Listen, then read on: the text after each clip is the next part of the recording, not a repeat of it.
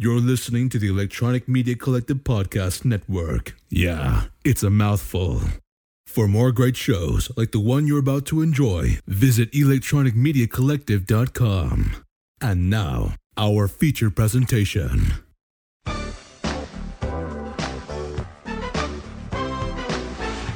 Welcome to the exciting world of the movies.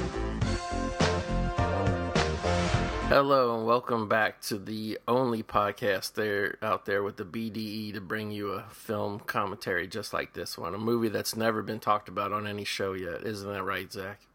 Fucking, I've never heard this movie being talked about, my player here, my boy. Yeah, we're talking about digging up from the graveyard, the amazing science fiction release, Cherry 2000. Fucking Cherry Baby. Fucking Big Chad. Fucking remember that song? Fucking Oh yeah. Who? Stone Cold. That dude has a Ricky Vale. What's his name? I couldn't remember if it was Frankie Avalon or who it was. Frankie Avalon. That's probably right. Fucking I'm an idiot.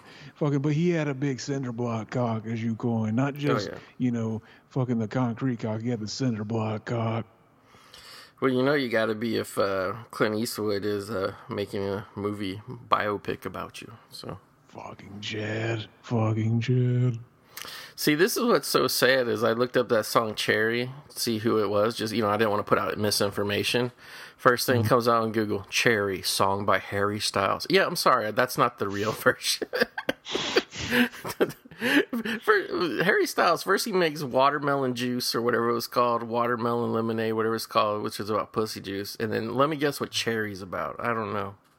Oh yeah, fucking he's putting on a dress. He's got the hairiest style. Fucking that boy's style's hairy. I know. If they could only have made him, a bigger movie star, but I guess not. Wasn't he like in one of those war movies and everybody was like, oh my God, he's going to come out. I think it was Dunkirk. They're like, oh my God, he's going to come out and it's going to... I wish he'd come out. I would love to suck his cock. Well, I'm not talking that way. They're like, oh, he's going to come out to the film world and blow everybody away his talent. And then he had like no dialogue in the movie or something. He was in One Direction, that fucking boy band. Very low T. Let's see. Oh no, it's Sherry by Frankie Valli. Cherry baby. Yeah. I thought it was Cherry too. Fucking what if we just saw through the alternate universe the fucking Mandela effect is real? Marvel, what if, Mandela effect. All right, so we're going to get it rolling wrong here. We have it paused here at the opening. Depending on what release of this movie you have, you may get an MGM logo, you may get a Kino logo. Those are not the real logos. Those are not the production companies of the original. So we're going to start it where the original film print started, and that is on a background of outer space and a title card that says an Orion Pictures release. So if you're rolling off, I was going to say if you're rolling off the Blu-ray, but this is getting a redo Blu-ray, so it could be even different. So yeah, it's 32 seconds on the original Blu-ray, but it could be anything on whatever you guys have it on in the future. When the people watch this movie in the future, in the year 2000, they could have different formats. Hell yeah. But either way, it's a great movie. So I'm going to say 1, 2, 3, go. And when you hear me say the word go, please hit play on your remote. I know Mac and Zach Save the World. They don't do that. They just start watching the movie. Did we? Yeah, you guys... Just like, here we go. I'm like, okay, like, what was it paused on? Sorry. I didn't even notice. That's funny. I know what you're talking about, too. Yeah. All right. Everybody have remote in hand, please. 1, 2, 3, go. All right. We are rolling. I apologize to you. Like, fucking, I probably fucked that up for you. Real OT. Yeah, I almost wanted to have it on a second, screen. Like, I wanted to follow along, but maybe another one. Fucking Cherry baby. Look at this. We're getting a silhouette. Is that Melanie Griffith? No, it's not. It's Cherry 2000. Fucking look at them perky beebs. That's what's funny is like you might think it's Melanie Griffith because it's kind of like you're looking through some blinds or something like the cover of Body Double, which had Melanie Griffith, but it's not. It's this is the titular character of Cherry 2000, and she's getting like when you first watch this, like you don't have the context of the story. because you just think this is like a good way to, you know, get the audience hard before the movie starts, but it's actually, she's getting ready, getting dressed, whatever, behind this curtain because her husband or her owner is coming home, and fucking Chad. He's a complete Chad, because like in this movie in the future, like no cars have roofs like in the city. Yep. And they like have 3 wheels. Like he has a weird 3-wheel car. Fucking amazing. See, this takes place in the future where basically they've already figured out that women are basically useless and like we should just make sex toys and fucking like, yeah, they never really explain what they did with the women. I'm sure like fucking they got to go on their own island and just have their Sibian, but all the chats, they get to stand here and get their fuckbot 2000 basically. Exactly. And here we have a great shot. This has really impressed me. Like he's like going to the normal house, but in the background is a matte painting of a futuristic city. Very interesting. So matte paintings are fucking they're too cool. Look, that guy's name is Caldecott Chubb. Did you see that? Yeah, Caldecott. I actually saw some video of Caldecott Chubb on the making of on the Blu-ray, baby. Did he have a full-on robot chubby? I don't know. I only saw him from like the waist up. What if he wrote this movie and he came up with it because he is from that fucking cyborg race of fuckbots? He could be. Exactly. You know, she's kind of Stacy. Oh, she's super Stacy. This is, I think, Pam Gridley's playing Cherry. And I was really shocked when I listened to, like, the whatever commentary. Like, this house, like, from the inside, like, looks very fake. But I don't know. The director was claiming on the commentary this was, like, he said a real location, which to me, that doesn't mean set. But it's almost got, like, that Star Wars Adobe vibe. And it's very Chad. Here, he pours wine out of one of those metal, like, cylinders that everybody drinks water out of now. You notice that? Fucking Chad. He took it to work with him, I think. He needs to get through To get through his day. That's his mommy's little helper, if you know what I'm saying. Fucking it helps him on his way. Get him through his busy day. Very Chad. And she almost had like that food box that just pops food out. Like she didn't really make the food. Did you notice that? That hamburger looks sad AF. I was going to comment on that. I'm glad you picked that out because he has like the plainest hamburger. And then he has some fries and some lima beans on the side. It literally looks like fucking he basically, it looks like if they sold like, hey, frozen fucking, Burger King hamburgers, take it home, fucking cook it in your microwave. That's what it would look like. Yeah, there was sad. There was some weird shit, and I still see them from time to time in the store. But back in the day, like the 80s, they came out with a line of foods called Microwave Magic, and they're like fully like everything. Like you like a hamburger, like you just get it, it's on the bun already, and you're supposed to microwave that. How would you microwave the bun and meat evenly and all the toppings? You know what I mean? Fucking you can't. They just hope you fucking notice and take it out, fucking, so don't get all hard and shit. Fucking biting into a rock hard fucking bread on your hamburger. They hope that you're so like drunk or whatever at the time that you're eating it that you would not care really. Exactly. They don't even put the directions on. They're like, you're too drunk to be eating this already. You can't read this. And they also had a line of the Micro Magic, I think it was, they had microwave milkshakes, which I never understood the point of. Like, I guess it's frozen hard and you microwave it a little bit and it becomes like a milkshake. Fucking shit. This, look at that. How is this working? They're fucking, their bathtub or whatever has the R2-D2 helmet that's on some of the trash cans. It's really weird. Yeah, this is why, like, I don't really know why the director said this was a real location. Maybe he meant the outside of the house, but he said it during the commentary when they're inside the house. But anyway, like, yeah, that's like the dishwasher, which is like bubbling up. Like, she starts in it, and for some reason, like, she overloaded it so much, like, it bubbled up.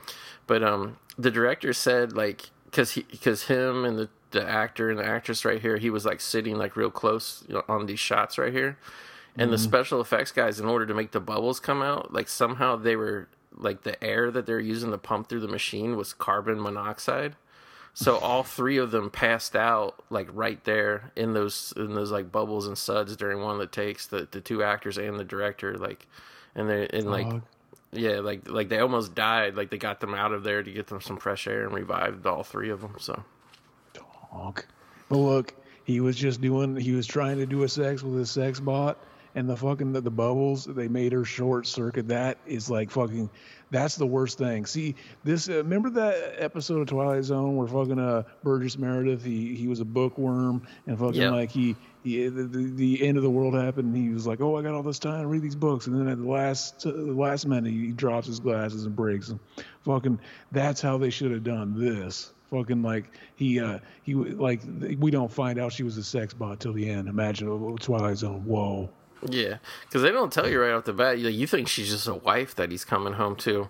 Although she is kind of devoid of personality. Like he's trying to tell her about all these like fascinating facts about science, and he asks her some questions, and she's just like, she pretty much changes the answer because I guess she doesn't know or something. Yeah, man, she's basically just any woman. Any woman.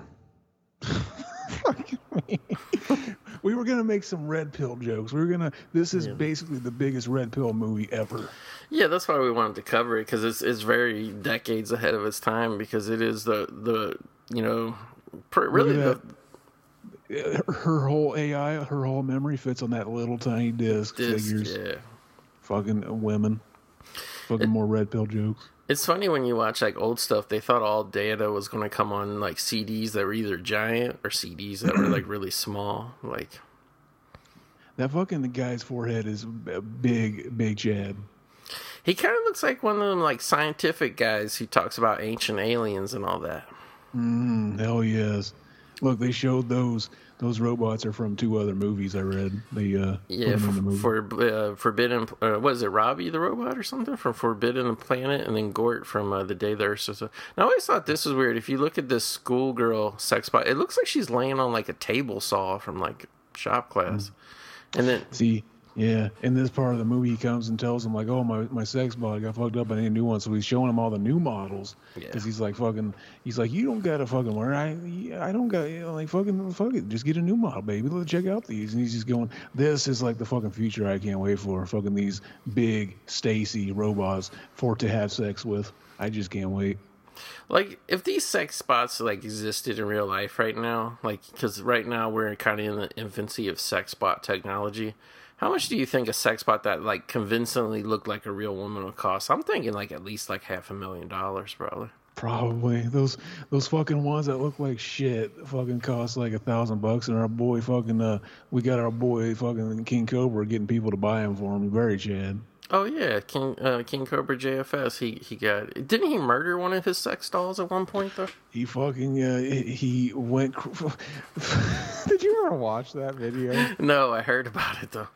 It is so fucked up. Like, yeah, he at some point he does. He just like he breaks it and then he lies and says like, "Oh, I fucked it up" and all this shit. And people were like sending messages to the guy that sent him the sex robot, like, "Look, dude, he's crazy. Like, he probably like in a fucking crazy drunken rage just took a knife to it. Like, he's just crazy, bro." And it's like we don't know what he did. He's a fucking nutcase, baby. No, like, this movie to this point, it's got this ludicrous plot of, like, a guy accidentally damaging his sex robot wife or whatever. But, it's still fairly, like, serious up until this point. Now, at this point, you see where he works at this giant kind of Kafka-esque recycling plant in the future. Everybody's got to recycle all their electronics, I guess, because lack of materials or something. And this is, like, the first time it starts getting wacky because we get introduced by his coworkers, who are really strange guys, you know what I mean? The dude in the blue looks like bootleg Quentin Tarantino. Yeah, he does. And the guy on the left, Marshall Bell, you know him real well. You just reviewed his film Nightmare on Elm Street 2. Fucking Jed. He's like basically big concrete cock motherfucker. Like he played the coach, baby. Yeah. Like I was just gonna say too is like he doesn't actually like he looks more like fucking. It's like Quentin Tarantino looks like a scuffed bootleg version of him because there's something about Quentin Tarantino that looks very bootleg.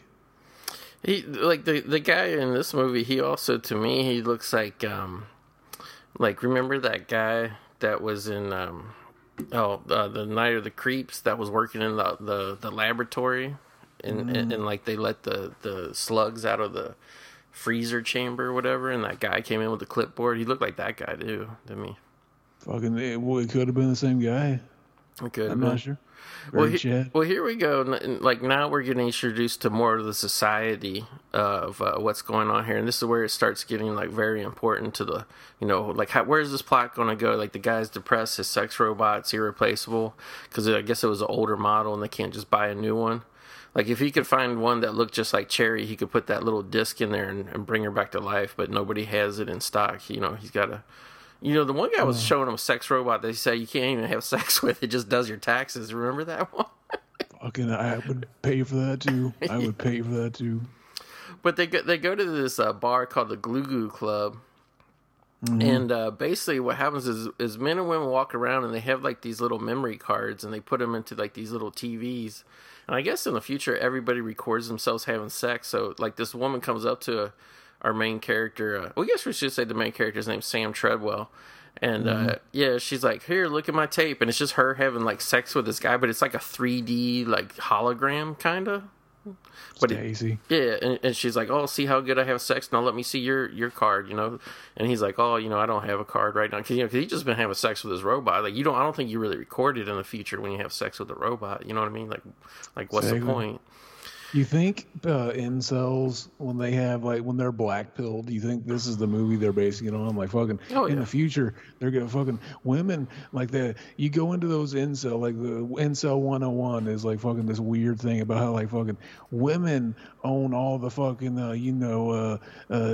bargaining power with the sex and stuff. They have all the bargaining power. We have none. And then fucking so like basically that's literally what they just saw. The woman and him. She was like fucking see my card. Like you gotta show me what you can do, baby. Fucking he it wasn't just a given, and that's what they're afraid of. That they're not gonna be the fucking the pickings, like the fucking the big fucking jawed chads, like our boy fucking Robert Zadar in this movie. Oh, That's what he represents. He's got the big jaw chad. Yeah, this movie definitely represent like they saw it coming. It was another kind of they saw it coming, and fucking it's imitating the art.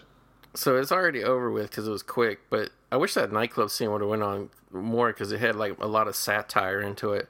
But basically, what happens after you and your lady wow each other with your sex tapes, you then like they're like waiters at the nightclub, but they're actually lawyers. They come in and they write up a contract, and that was actually our boy Lawrence Fishburne in one of his early roles, playing the lawyer, writing up a contract.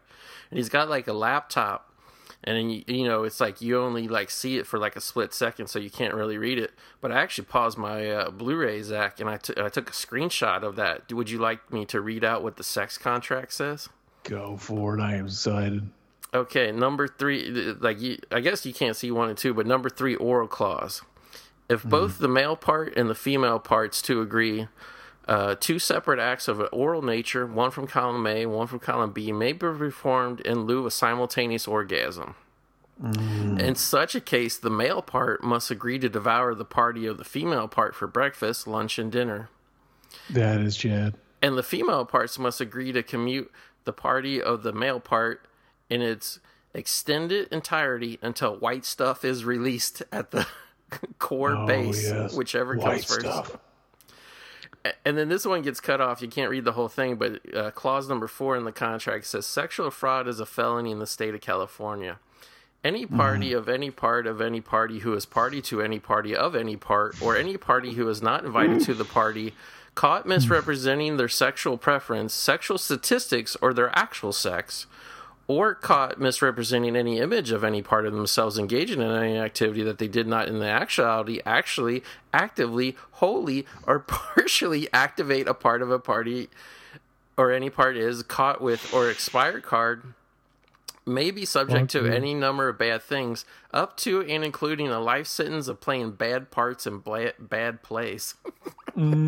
So if you do a fraud on a sex contract, you got to become a theater actor.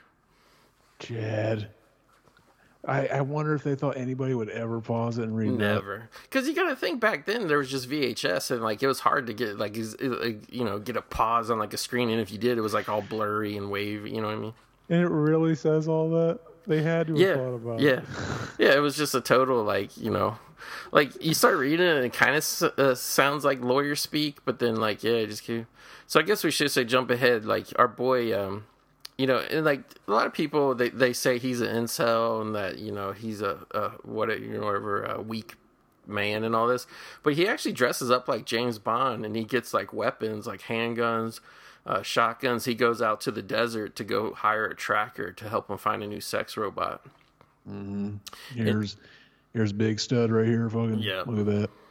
There's two superstars of called cinema in this, because the girl behind the counter, I never knew this because her hair's all covered up, but she's actually the Stacy girlfriend of Emilio Estevez in Repo Man that you know, shaves her head and becomes a punk rocker. Very Stacy. Yeah. I'm like the big concrete cock himself, Robert Zadar. His legs are spread, but we should say too, it was some of the best futuristic set dressing. They put a cat, a live cat, house cat, into a like a 3-gallon jar of water. I mean, it was empty, but you know, he's just trapped in that water bottle. He ain't ever going to be able to get it. Like, did they put him in there when he was a kitten, or what? How did he get in there? Exactly. Fucking who knows? One can only assume. But fucking. Oh, go ahead. No, I was gonna say, at the hotel, you just see like another guy just throw his broken sex spot out into the hallway. He's done with it. Mm-hmm. He's done coming in it.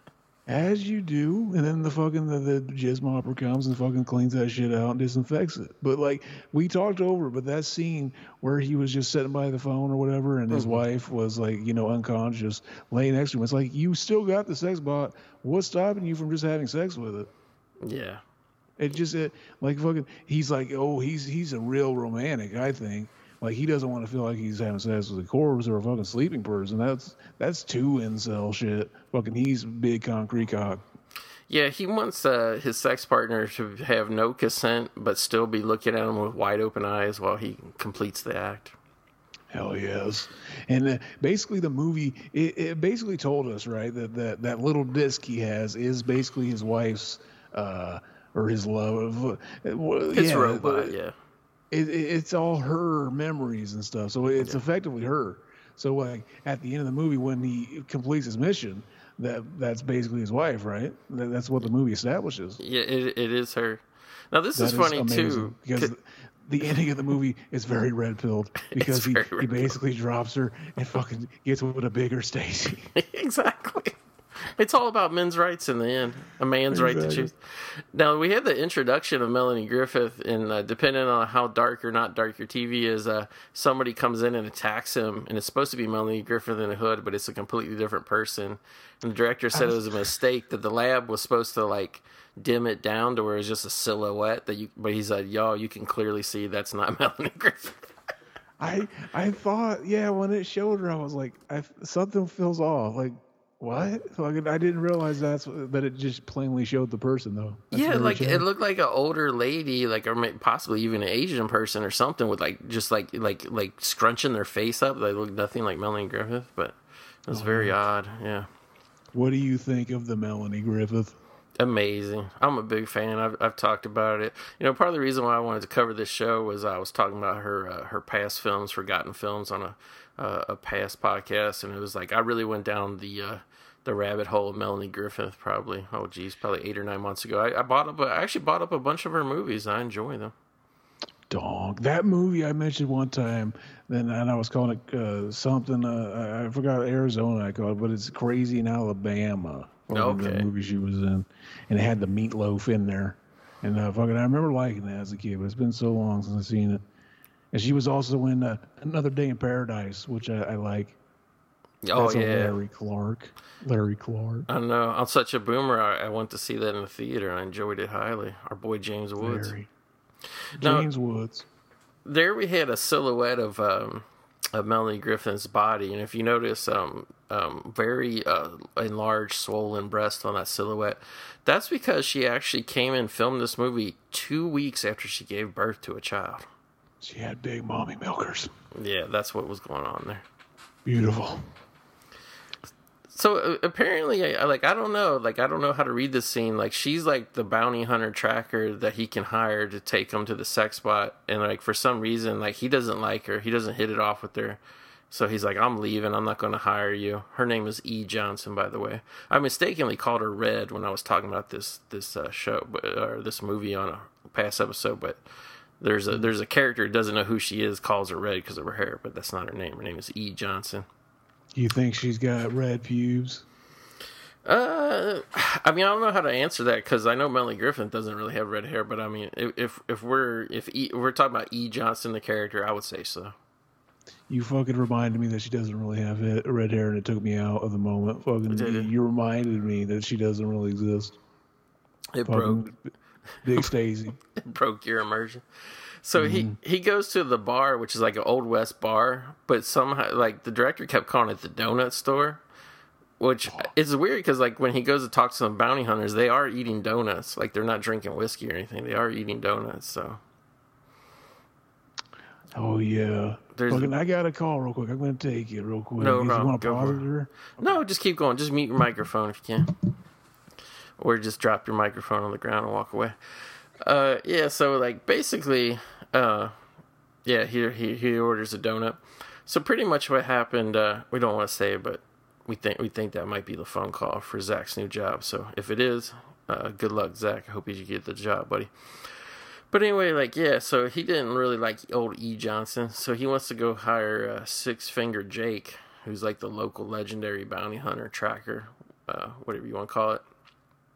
So that's why he goes into this old-timey bar trying to find Six Finger Jake. But instead, he comes across, in an ironic twist of fate, our boy Brian James here, who, if you people don't remember, Brian James actually played one of the robots in Blade Runner. Here he's just playing an Old West kind of style bounty hunter. This movie is pretty much a Western, I would say. It's kind of weird. The futuristic city, like, they don't really set it up right at the beginning, but later on, when they ask him where he's from, he tells people he's from Anaheim. So that city was supposed to be Anaheim, so he's in California. And then, they kind of make up fake town names for where he goes. Like, he passed through a place called Adobe Flats and some other places that are references to movies. But this town he's in right now is actually called Glory Hole, which is obviously a completely made-up name. No self-respecting town would ever name themselves Glory Hole, because of what a Glory Hole is. Yeah. Did you get the job, Zach? I'm sorry about the fucking. It was a tow truck. Basically, today was a bad day, and I had to get my car towed. So they might call back. I might have to mute it for a little bit and run real quick. But for right now, we're good. No problem. I was actually at the dentist today. I got my chipped tooth fixed. Fucking Chad. See, you ain't gonna get incel pilled. No, not at all. The fucking Stacys, they know you still got a big say in that fucking market. The dating market, baby. My enamel is complete. After 20 years of having a chip in my tooth, I got it finally taken care of, and it was completely sealed, the enamel sealed. No red pills are getting in my system. Exactly. This guy right here, who's he? Our boy Brian James. I was saying he was in Blade Runner. He played one of the robots in that movie. He did. Big Chad. Big concrete, yeah. Mm-hmm. He's also in the 48 Hours films, both of them, and he gets that expanded role in part 2. I won't ruin it for anybody out there, but I was telling this town that they're in. Did you catch the name of this town? It's called Glory Hole. Hell yeah, that I did. That's funny. Fucking the big dick Chads. They all fucking red pill. They know the jokes to make. I was gonna bring up. Is this a fucking Brian James? Is that this character? Or is that later? No, this is Brian James, the guy with the bleached hair. I was gonna say his character name. Did you notice what it is? I can't remember what it was. Stacy. Oh yeah, that's right. It's Stacy. He's the Stacy. See, they are laying in all the fucking red pill knowledge, all that knowledge. I said knowledge. I am tongue tied tonight, baby. That's knowledge. Okay. We all have our difficulties we need to overcome. See, fucking low T moments. Exactly. That's why I don't think this guy really is a low T incel, because he actually, like, these two guys try to roll him. They have him at gunpoint, and he actually he beats them up, and he gets away pretty quick. Yeah, he's a big concrete stud. But like, yeah, this this whole part right here, basically, does he not want to hire her? Because like at first he shops around, right? Yeah. Fucking, what was the deal? Did he think like she was too Stacy to fucking like try to like I got to keep my cock on lockdown for my wife. Well, first of all, I think he got insulted because it's not like he wandered into her house. It is an office. There's a sign outside. He knocked. He came in, asking for E. Johnson because he heard E. Johnson was a good tracker. And then she flips him upside down, does karate like he's an intruder. So that kind of pissed him off at first. And then when she took the hood off, he's like, "Oh, look at this Stacy. She's not going to be able to, find me a good sex worker."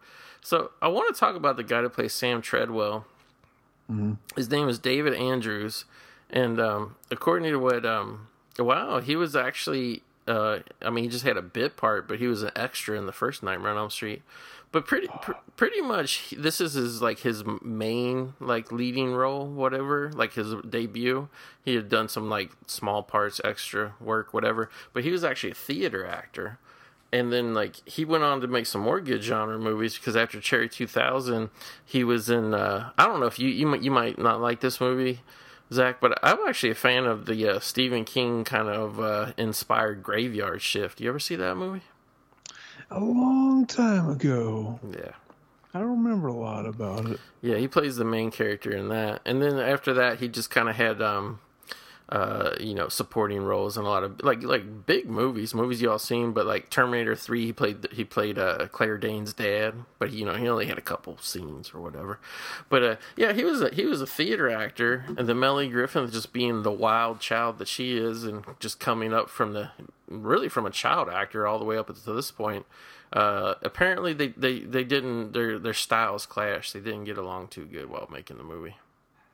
Dog, fucking very low T. So these two main characters, they didn't really have this great sexual tension because I noticed while watching the movie, this low T beta fucking is still trying to get to that stupid ass fucking robot. I know. When he could be just macking on this big Stacy, and at one point they almost do a sex, and he doesn't do very low T.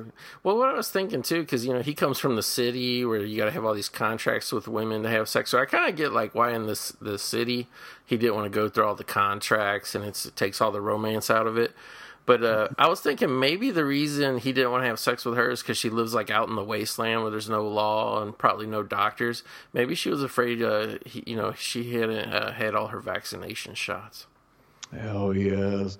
See, that was the thing too, is because I had that fucking weird day with my car. I didn't get to rewatch this right before, but luckily enough, I do. Yeah, this is one I saw, and I do fucking. The only thing I'm kind of hazy on is kind of the group of people that are chasing them. Fucking, I kind of forget what they kind of were where they came in. But I remember most of this sex bot stuff because the whole time I was watching it with a fucking rock hard erection, just fucking either fuck the robot or fucking nail Melanie Griffith. I got a fucking boner, nothing to do with it. I mean, it's kind of his character is kind of win-win either way. You know what I mean? Exactly. Yeah, so we should say she's got a really cool, I think the director said, I can't remember, it's either a 65 or 67 Mustang, but it's real cool, and it's kind of been retrofitted with a battering ram, and they needed that. There was a roadblock of, I don't know really what they were, mutants, pirates, whatever, that they had to run through and shoot at and all that. So, I mean, we're pretty much on a good adventure here already. They're packed with guns in this car and everything. And, pretty much right here is where, what are we at? Time wise, 30 minutes. Okay, 30 minutes. This isn't a very long movie. It's a little under 100 minutes. But so you were saying you were a little hazy on who the people were. I've watched this movie many times. This is probably my third time watching it in the last year. It keeps growing and growing on me more and more. I liked it as a kid, but it's I would see it on Kiddo as a cable, and I was always kept bits and pieces of it, and I was always kind of confused. I never really got what the setup was or why they were doing everything. Mm-hmm. But this part, she takes a little nap and he goes out and he's going to eat some baby food or something out of a can. I don't know. And he sits on that wall and he listens to recordings of his sex robot talking to him and stuff from the past. I guess it's her memory. But see, my ultimate euphoric fucking the future is basically we're kept as chattel men and we're milked for our semen. buy beautiful Stacy's with these big mommy milkers. And like they probably feed us like very like subsistence, like fucking this stuff we need to survive, like nothing good, just like fucking put a little fucking bag over our head and make us eat like fucking ground up, cornmeal or something, or baby food, fucking, because they fucking maybe, we got all this baby food because like fucking we don't want to have kids anymore because kids suck, and fucking we're gonna milk you for your cummies and then we're not even gonna use it for anything. That's the ultimate. Like that's the added benefit that they don't even want it for anything particularly. But well, very chat. I was gonna say with the premise of this movie, these sex robots everybody has, they never like show how they charge them. Like, what's the energy source? They never show them plugging into the wall. They never show them like changing batteries out of their backs or something like that. What do you think is powering these robots or these machines? What do you think they run on? I think they must run on cum, fucking just like our boys and fucking all of us in the fucking big cum universe. They'll know soon enough. It's coming. I mean, that sounds really far-fetched, but I was really trying to rack my brain, and I was even, listening to the director's commentary earlier today, hoping he would tell me what the robots run on, but he never did, so that's the logical. See those snakes hanging out of that pipe? Did you ever notice those? I didn't. Yeah, when he's on the wall, there's just like a little pipe, like kind of next to where his legs are, and they just filled them in with snakes just to kind of establish the theme that there's a lot of snakes out here in this desert. And the commentary, the director did it with a film critic who was like seemed like he was very familiar with the director's work. Mm-hmm. In fact, they spent a lot of time talking about his next movie he made, Miracle Mile, which is actually very good too. But either way, like the film critic guy said that gave him nightmares as a child. Is that the guy was sitting there and there were snakes in a pipe and he didn't know why the snakes were in the pipe, and it frightened him. Isn't that funny? Like how you remember movies and like certain things about them as a kid. Yeah. Okay, I love that. Okay. One of the movies like that for me was Troll 2. Like I remember fucking the kid was in the back of the car and he said, "Dad, pull over, I'm gonna be sick." He started sweating green and they turned into weird monsters, and that scared me as a kid, even though it's so fucking terrible when you watch it as an adult. Amazing. You know what's insane? I was such a boomer, and I remember when I was in second grade, whatever, when the first Troll came out. And I remember being so excited about Troll and seeing it in Fangoria and getting my dad to see it. And we sat in a theater and we pretended like Troll was like a serious movie. And I went to school. My friend Terry, he really wanted to see Troll, but I don't think his parents would take him to see it. So we talked about Troll all the time. Like Troll was like a major motion picture at one point in history. Fucking Chad. And all it was like a small person in a diaper. Exactly. Like fucking just hanging out in a fucking apartment complex. That's all it was. So turning people into plants. Okay, when you say you're hazy on who the people are, so they're like out in this wasteland, and there were some binoculars across that ravine there. They saw some people like pretty much hijacking a guy in his van, killing him, driving his like van over the cliff to blow up. I always thought that those people and these people they're going to encounter fight right now, I always thought those were just like random groups of bandits. That is actually the introduction to the main group that is they're pretty much fighting with it for the whole entire rest of this movie. That's what I was saying. We're 30 minutes in and we're meeting the group that's going to give them all the trouble, all the, what do you call that? Like the protagonist and the antagonist or whatever, you know what I mean? Yeah. So, but it's like, that's the only one little criticism is I felt like, because, usually when you introduce the villains in a movie, like you do a grand entrance of the villain, you explain who they are, like their name, what they want. You don't just show people through binoculars. You know what I mean? And I remember something about like a little community, and it seemed like were there robots living there? No. There's okay. We'll get to it when we get to it, but it's basically a group of people who on the surface, I am like making up fake words today. My mouth does not want to work at all. Mine too. Big gun. We are seeing we're like two women menstruating. I don't know. Your car had to get towed. My tooth got fixed, and we're just like a couple blubbering whatevers. Exactly. So this is all like Lester's gang pretty much, or maybe this is like another gang, but I don't think so. I think it's Lester's gang because actually it is Lester's gang. So that's the name of the bad guy, Lester. But you don't see Lester yet. These are just all his minions. You don't really know who they are. I'm so stupid too. Zach was when I was watching this. I was like, the other day, I was like, that's really cool how they painted the front of the car black and the rest of it is orange. And then, like, when I rewatched it with the commentary, I was like, oh, I'm so stupid. The black part is because it caught on fire when they were running a blockade. A Molotov cocktail hit it. Oh. But it's a pretty Chad idea for, you know what I mean, a paint job to have just the front part be black. That is, yeah, fucking, basically the part that matters. Fucking, like you could be a white guy with a black dick, fucking just a huge cock, concrete cock. Fucking, that'd be dank. Fucking, like, all you need is the black cock. Fucking, as long as, fucking, the big chat shit, basically. Well, they did black out with flat black paint the hoods of cars back in the day, race cars, because it was supposed to be when you're racing, you didn't want the reflection coming up and getting your eyes. But yeah, we saw Lester real quick there. He's on a remote control. Like, he's just having sex all day with all these women at his compound. But he was on a remote control telling these guys out in the desert to blow up E. Johnson and Sam Treadwell. And for some reason, he hates trackers, and they don't really set that up correctly till later, but if you saw that he had like a little, almost mini poster in his bedroom that said death to trackers. And that's the one thing that I'm never clear about, because that's really where the conflict comes in, is Lester has this community out in the wasteland where everybody lives this like weird, like idyllic, like 1950s looking life in these tents and shit. And like on the surface, they're all clean, and like it's not like, even though the director said this was inspired by Mad Max, like it's not the same aesthetic. These people like aren't poor, they're not dirty, they're not whatever. You know what I mean?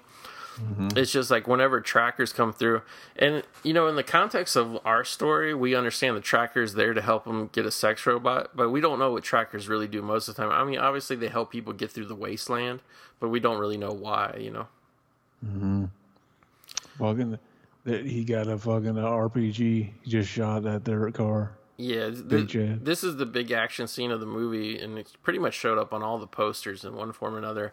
They use a giant crane with a magnet to suck up her Mustang, and it's just they're like moving it over a quarry, and then once it gets like over to like the whatever steep part of the quarry, they're going to drop it and kill them by dropping the car. But before they're going to do that, Sam Treadwell hangs out the side, shoots at everybody with his machine gun, and Melanie Griffith has RPGs, and like pretty much is like an RPG fight, and it's impressive because they're blowing up entire mountains out here, like that one, like that big dirt mountain. Yeah, there's a couple of like kind of action-y scenes, like the fucking where they're in the car and the pipe and shit. Mm-hmm. Like, yeah, fucking. Did Roger Corman have something to do with it? It seems like he probably would. No, it's what do you call it? Ed Pressman, our boy Ed Pressman. See, that's not surprising because usually Roger Corman shit is not as good as this movie. Yeah, this is actually a pretty big budget movie. There's different figures. The director said it was somewhere around $6 to $8 million. Unfortunately, with this movie, Orion, it just ended up being such a strange movie. They didn't know how to market it, so they kept pushing back the release for a year, and then finally. Isn't that funny? Like. It's a movie about a fucking sex doll, a guy that wants to fuck it. So he goes to, like, that's amazing. Like, just that makes me want to watch it. Well, and they didn't know how to market it. That's why when I saw it came up on Prime, I was like, oh, I know Zach's got Prime. Like, I wanted to talk to you about it because I mean, it's probably the most unique and probably the best science fiction setup I've ever seen. You know what I mean? Mm. You know what? If they make it a sequel or a remake, they got to fucking cast Melanie Griffith's fucking porn star niece. I forget her name now. Her porn star niece. Fucking I forget. It was gonna be funny. I was gonna say, Janice Griffith. Okay. I don't remember if they're both have Griffith or fucking Griffith. I don't remember. It might be a little different. But there's a joke in there somewhere. Actually, you can look this up, but in 2011, Edward Pressman was thinking about remaking this film because it never got its proper release. It just got dumped out in a few theaters, and it became a big cult hit on HBO and video. But Ed Pressman was saying, we might remake it and redo it, for the modern age. And Melanie Griffith said, yeah, I think that's a good idea, and you should get my daughter, Dakota Johnson, to star as my role. Unfortunately, that never happened, and probably won't happen now because Dakota Johnson. This is back when Dakota Johnson, I think, only had a tiny bit part in 21 Jump Street or something like that. But yeah. So is she big now? Yeah, she's super big. Is she? Was she in that remake of Suspiria? Yes. Stacy. And basically, what happened here was the guys in the crane, they were going to drop the car and crush them, by dropping the car off a high cliff. But Melanie Griffith did some Stacy shit and climbed out onto the hood of the car and hooked up a tow winch to the crane thing so that they couldn't drop her, and they tried, and then the car was dangling by the winch, and they lowered themselves down this drain pipe. So previously. Sorry, I keep noticing they keep alluding to holes like fucking the Grand Canyon. They're kind of seeing these big holes. That's obviously representing the hole of the woman where we come from, the birth. And this hole, this is a fucking basically, this is the car stuck to the winch, the water fucking trying to get it out. This is basically that fucking turd that just won't flush. You flush it and there's one turd that stays there. It's what the fuck do you want? And it's just they're getting very five-head with this movie. Or are you just joking about that, or did you do research about the movie, Zach? I just completely made that up. All right, on the commentary, the critic guy, when they walk into the nightclub, the door opens, and a hole opens up, and then this where they get lowered into the pipe. The guy kept saying, "Oh, there's all these vaginal secretions and allegories here." And the director's, yes, it's very phallic, it's very vaginal. This film, everything is intentionally sexual.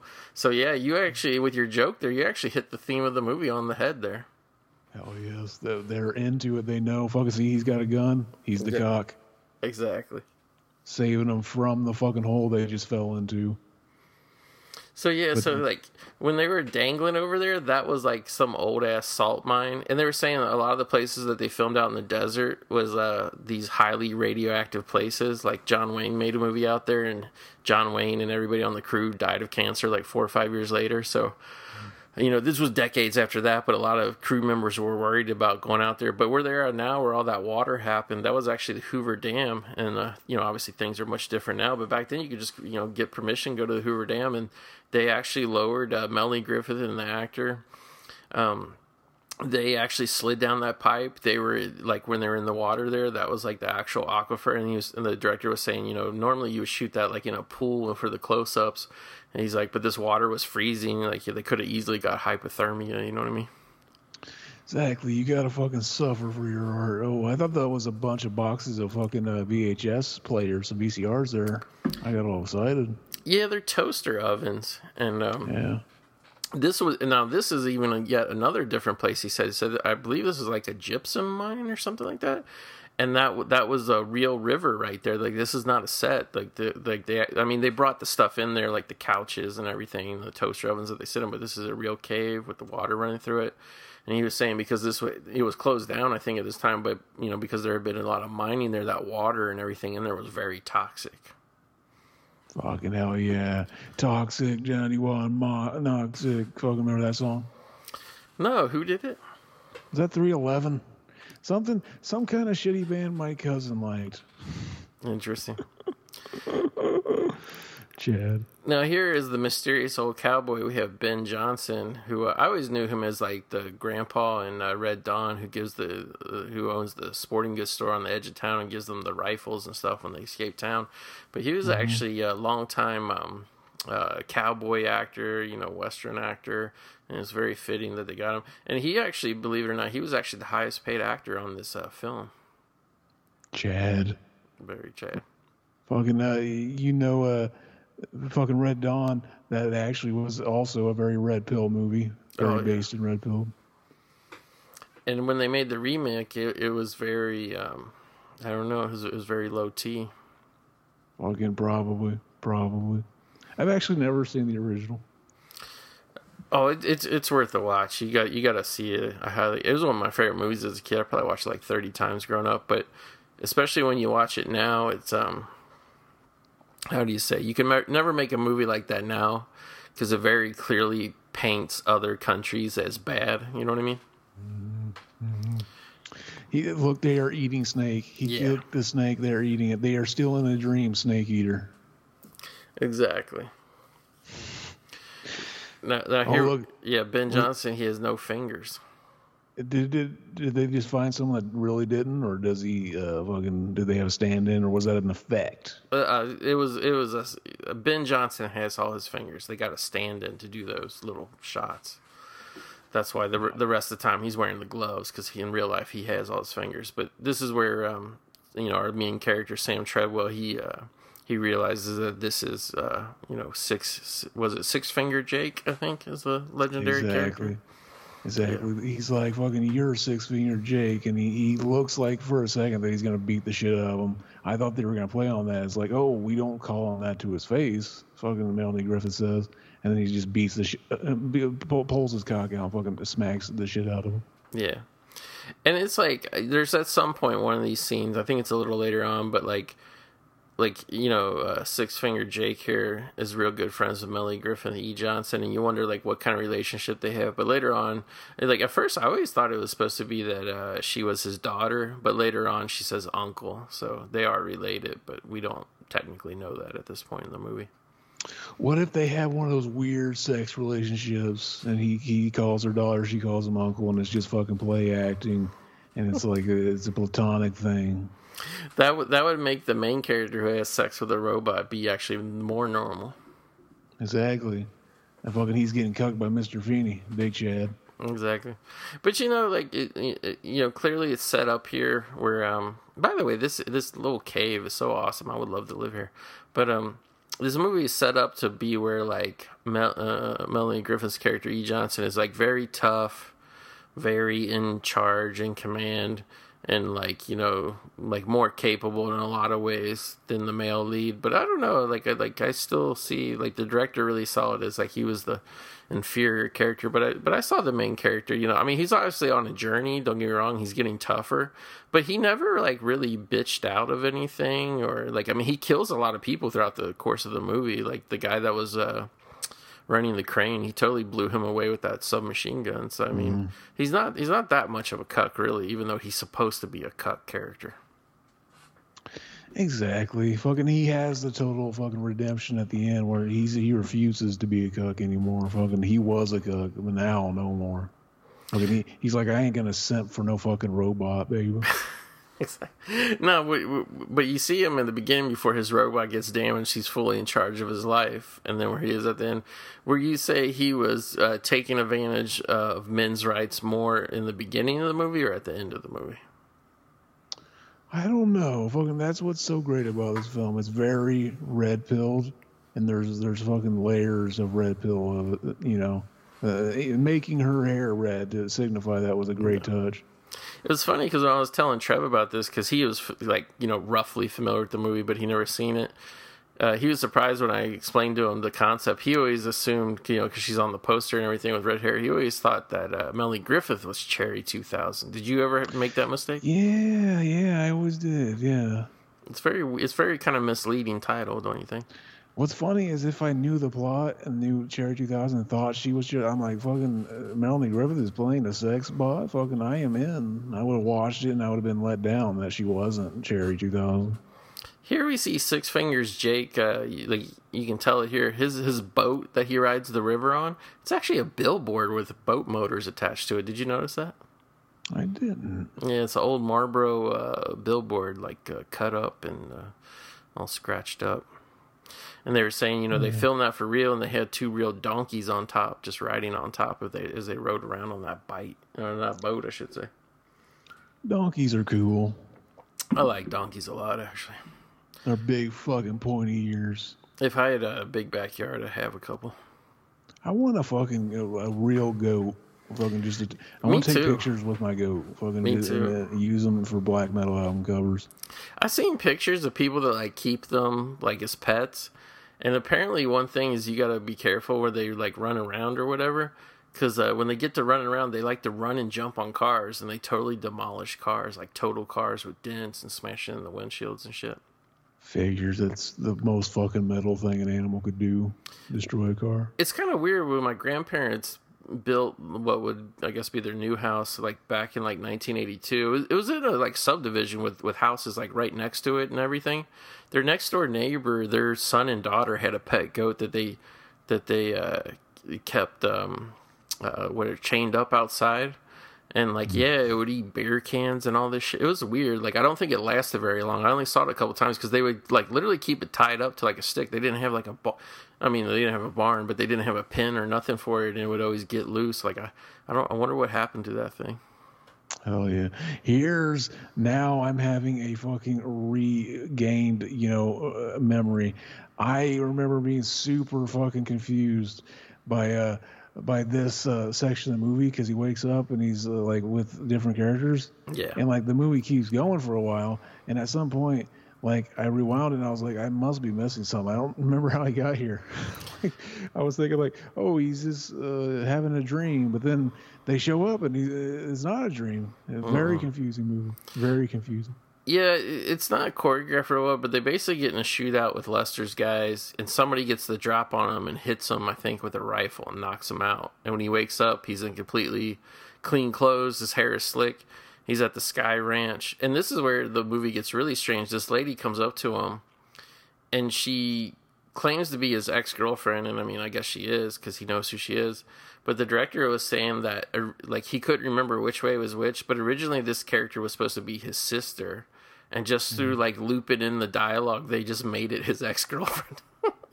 Fucking, if it was his sister, it would have made so much more of a big splash whenever they kissed right there. I know. And there was, like, one little shot where he said they claimed, like, he filmed, like, a year later with just some fake rocks in the back. It was just a close-up of one of their faces. But so all these sexy ladies who I guess are, like, a part of Lester's harem, they were actually the, what do you call them, Hawaiian Tropics girls at the time. They hired them to come out and be on the movie, yeah. I would hire them to come out. Fucking red pill moment. Base the red pill. But when you say this, like, to me, like, they're kind of like I guess these, you would technically call these, like, they're not tents, they're like those yurt things or whatever, like those little hard tents. They call them yurts. I think that's what our boy Aaron stayed in. Remember that time he told that story where he did an Airbnb in a yurt or something, him and his girlfriend, and like they had a poop in a bag, and then he was trying to throw the bag of poop away, and then the guy chased him like down the road because he threw it in his trash can. Remember that story? I do. That was a great story. It was. Well, did you ever hear the story about Mac with an Airbnb? No. What happened to him? And they were setting up for our boys Lucas's wedding, and they stayed at one, and it was some lady who was like older and I think Max said she was like really overweight and stuff, and apparently like she kind of did a Me Too thing to him. She kind of like manipulated him into thinking he had to have sex with her if they were going to stay the night. Even though he paid money to stay there through Airbnb or whatever. There was something weird that happened because he was talking about how like fucking I didn't want to have sex with her.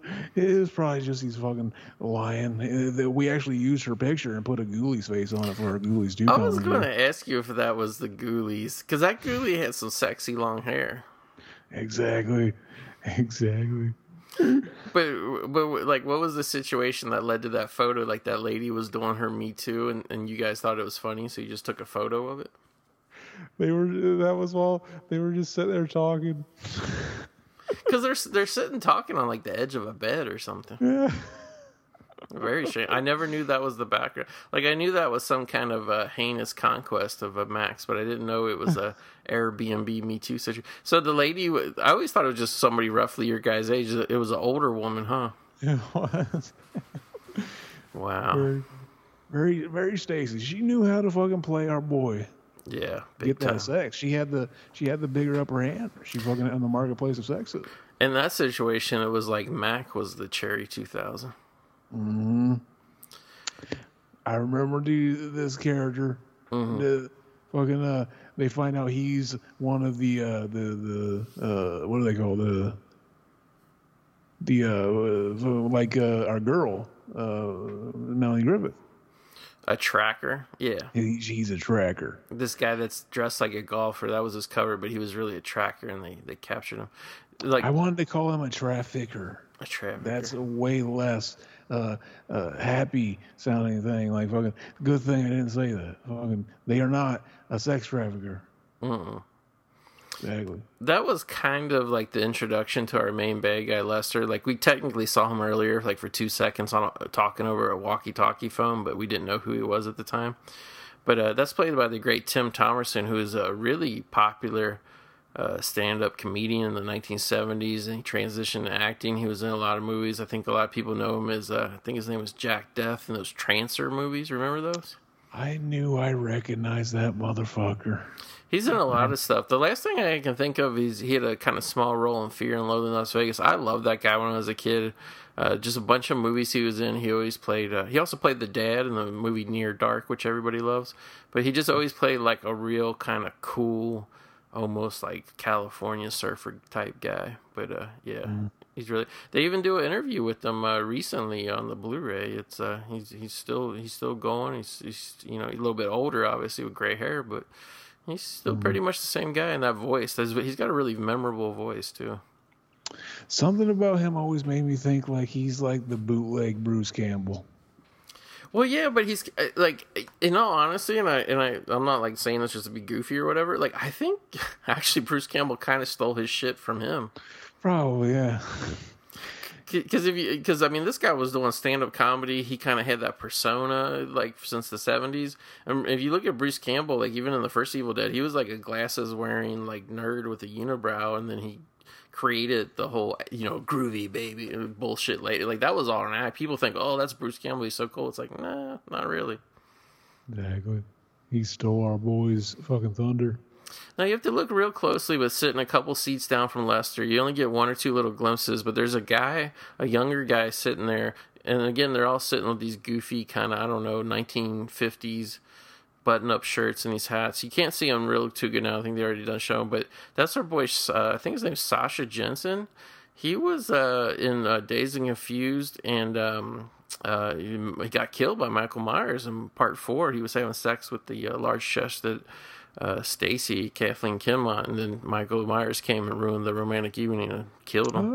Oh yeah, I see him now. Yeah, oh, yeah. Like I saw this movie a couple times before I noticed it was him. It was just at the end when they're in Las Vegas, they show like one shot of him. He says something.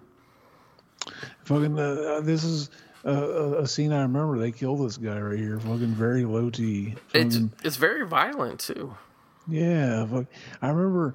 Yeah, the killing is like fucking kind of like cool. Like if I remember right, the effect. Yeah, it's real cool.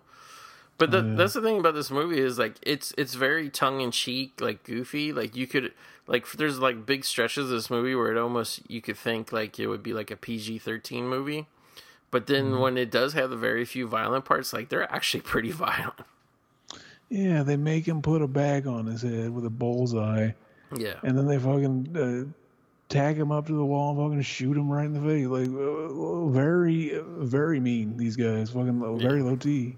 Well, first he teases like he's going to shoot him with a gun, but then he gets to the bow and arrow, and like you actually see this. I mean, it's a great effect. I don't know if it's a dummy or what. We'll see when they pull it off. But he actually shoots an arrow right into the guy's head and his face. And it's very brutal. Actually, all the people that I think about it, we'll see it later too. But all the people Lester kills in this movie, he shoots them right in the fucking face with different things. He's just that good at a shot too. Fucking. Yeah. Most of the time, people don't do that. Fucking, it's the hardest part to hit. So they fucking. He might as well just be like fucking. He might as well have the chainsaw and the fucking shotgun on his hand. Very Chad. Now, up until this point, everybody's acting all cheesy and happy-go-lucky. Like, you get a little bit of a sinister vibe with this colony of people, but they're all telling, our main character, Sam Trevor, like, oh, you should stay here. Don't leave. His ex-girlfriend, oh, you'll love it here. Don't leave. Stay here. Be one of us.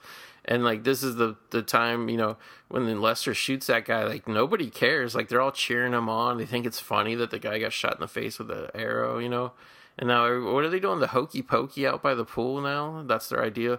It's very strange, like how murderous and evil they are. But like all their, their kind of decor and their clothes and their traditions and customs. They're like very weird 1950s cornballs. You know what I mean? You think they are a cult? Oh yeah, most definitely. They're fucking. They're doing like they're one of those cult like.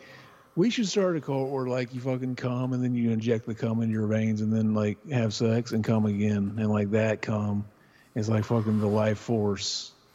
That would be cool. Would that be some kind? Would you have like a toxic buildup though? Because I mean, I don't think you're supposed to put semen in your veins where the blood is. Fucking, we are gonna have to figure out how to make, because that's where we get our powers from. Yeah. Although, what was his name? Nikki Sixx from Motley Crue. He said that they shot Jack Daniels into their veins. Fucking low T shit. That is pussy shit. You're gonna fucking inject cum straight to the veins. He also said that they did vodka enemas to get drunker quicker. That sounds like they're lying and they just wanted to fucking do butt stuff with each other. They just wanted to impress Machine Gun Kelly, so he would come play in their movie, probably. That's cool shit too. Doing butt shit with your buddies. Yeah, it's always a great time. And imagine being like wanting to be drunk so bad that you're willing to like put a fucking enema of it soaked up your ass. Apparently women can soak their fucking tampon in alcohol and get drunk that way. I never heard of that before. I heard crazy. I heard of people cutting a hole in a watermelon and then pouring a whole bottle of vodka in it, and then you let it sit for like a day or two. It soaks in, and then you slice it up and eat the watermelon. I'm just like, what's the point? Just drink it, you know? You just ruined a perfectly good fucking watermelon. That shit's good. Put some salt on that shit. Oh yeah, spit the seeds out. Like fucking spitting the gum out. It all comes full circle. Now, earlier in the movie where Sam Treadwell went to the Hotel Glory Hole, Robert Zadar was just lurking in the lobby, and then he turns out to be part of Lester's group. I always got the weird, they never explain it, but I always got the weird feeling that Robert Zadar has been like spying on him the whole movie. You know what I mean? But basically, Robert Zadar is basically a closet incel, and he doesn't want to come out and admit that he's not really a Chad because he's got that chin. So he's been watching this guy, thinking he could like get some Chad fucking stuff off of him, like learn the ropes, if you will. That was a great gag, though. Right here, the way they meet each other, and they don't say like, "How did I get here? Did you like fucking put me here after I got knocked out?" I was so confused watching this for the first time. You thought he just woke up there. I was so lost. Yeah. But that's why I remember it, because I had to fucking rewind it and watch it all over again. But it was great though, because he punched Robert Zadar, they distracted him, and then punched him, and Zadar like fell down, like he got knocked out. But it was actually Melanie Griffin threw like a knife and stabbed him in the back. That's actually what made him fall. Fucking I'm probably desensitized to the point now where if I was gonna have sex with Melanie Griffith, I would probably need her to do that for me to come. To put a knife in your back or what? Exactly. Fucking, we staged something where I get away and I'm running and she fucking catches me like that. Melanie Griffith is great. You ever see that movie Something Wild with her and Jeff Daniels, our boy Jeff Daniels?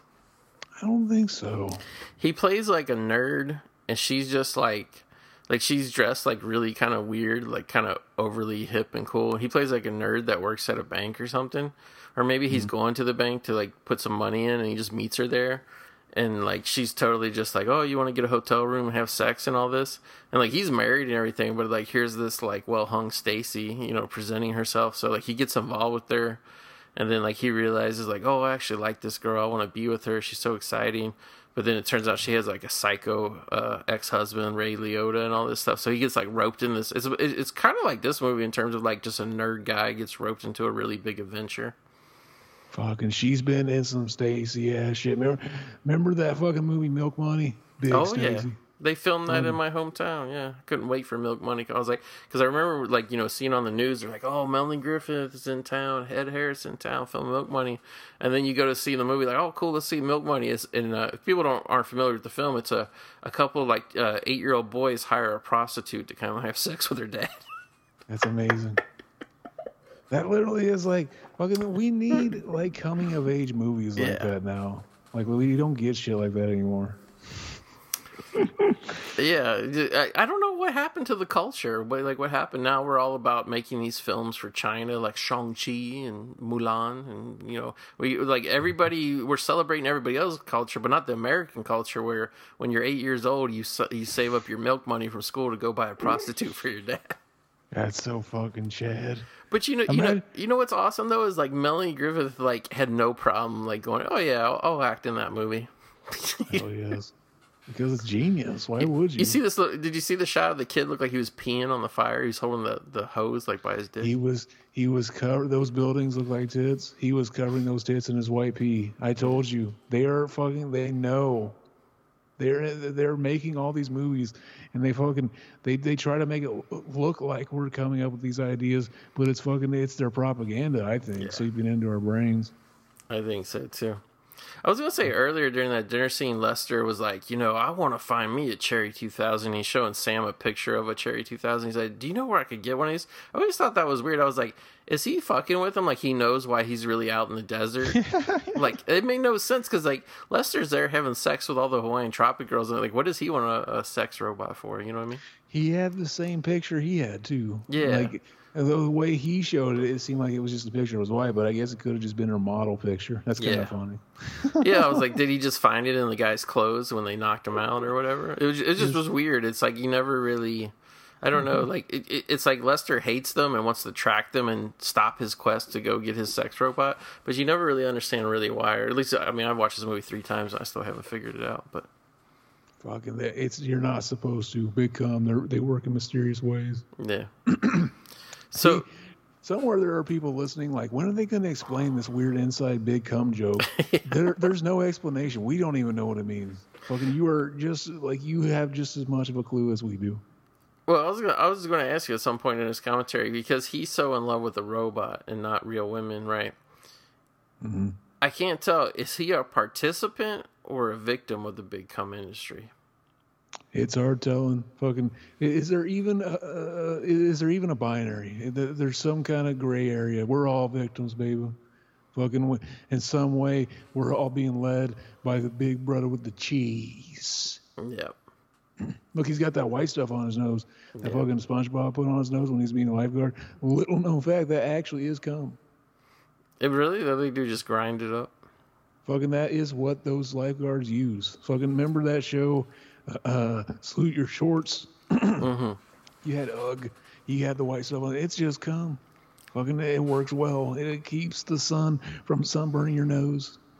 I feel like pretty soon you and I will be starting a new podcast where we discuss our throat cancer. We will be going frogs in our throat. Oh God, it's horrible. Well, I'm from, it's because we've had wildfires and it's just the air quality. Every day I wake up, the forecast is like whatever 90 degrees and smoke. And it's like it just fucking wrecks your throat over time. It gets scratchy, gets dried out. You walk outside, you're like, who ripped this big ass fucking vape cloud in Silent Hill? Sick vape cloud. Yeah, it is like walking. I'm waiting to see one of those faceless Stacy nurses walking down the street. Now, he just wrecked the car because she was laying in his lap, and he finally realized how Stacy she was. Exactly. Now he's touching her boob. It's funny when they finally get romantic, he just immediately reaches for her breast. Like, there's no, like, ice breaking, like, oh, let's kiss, and then I'll touch your boob. Like, no, he just starts holding boobs. It's like she had those big mommy milkers. That was, like, basically a fucking magnet. The entire cast was sitting there fucking thinking that. Like, not being crass or anything, but they probably had to have backup wardrobe for her. You know, probably leaking all day.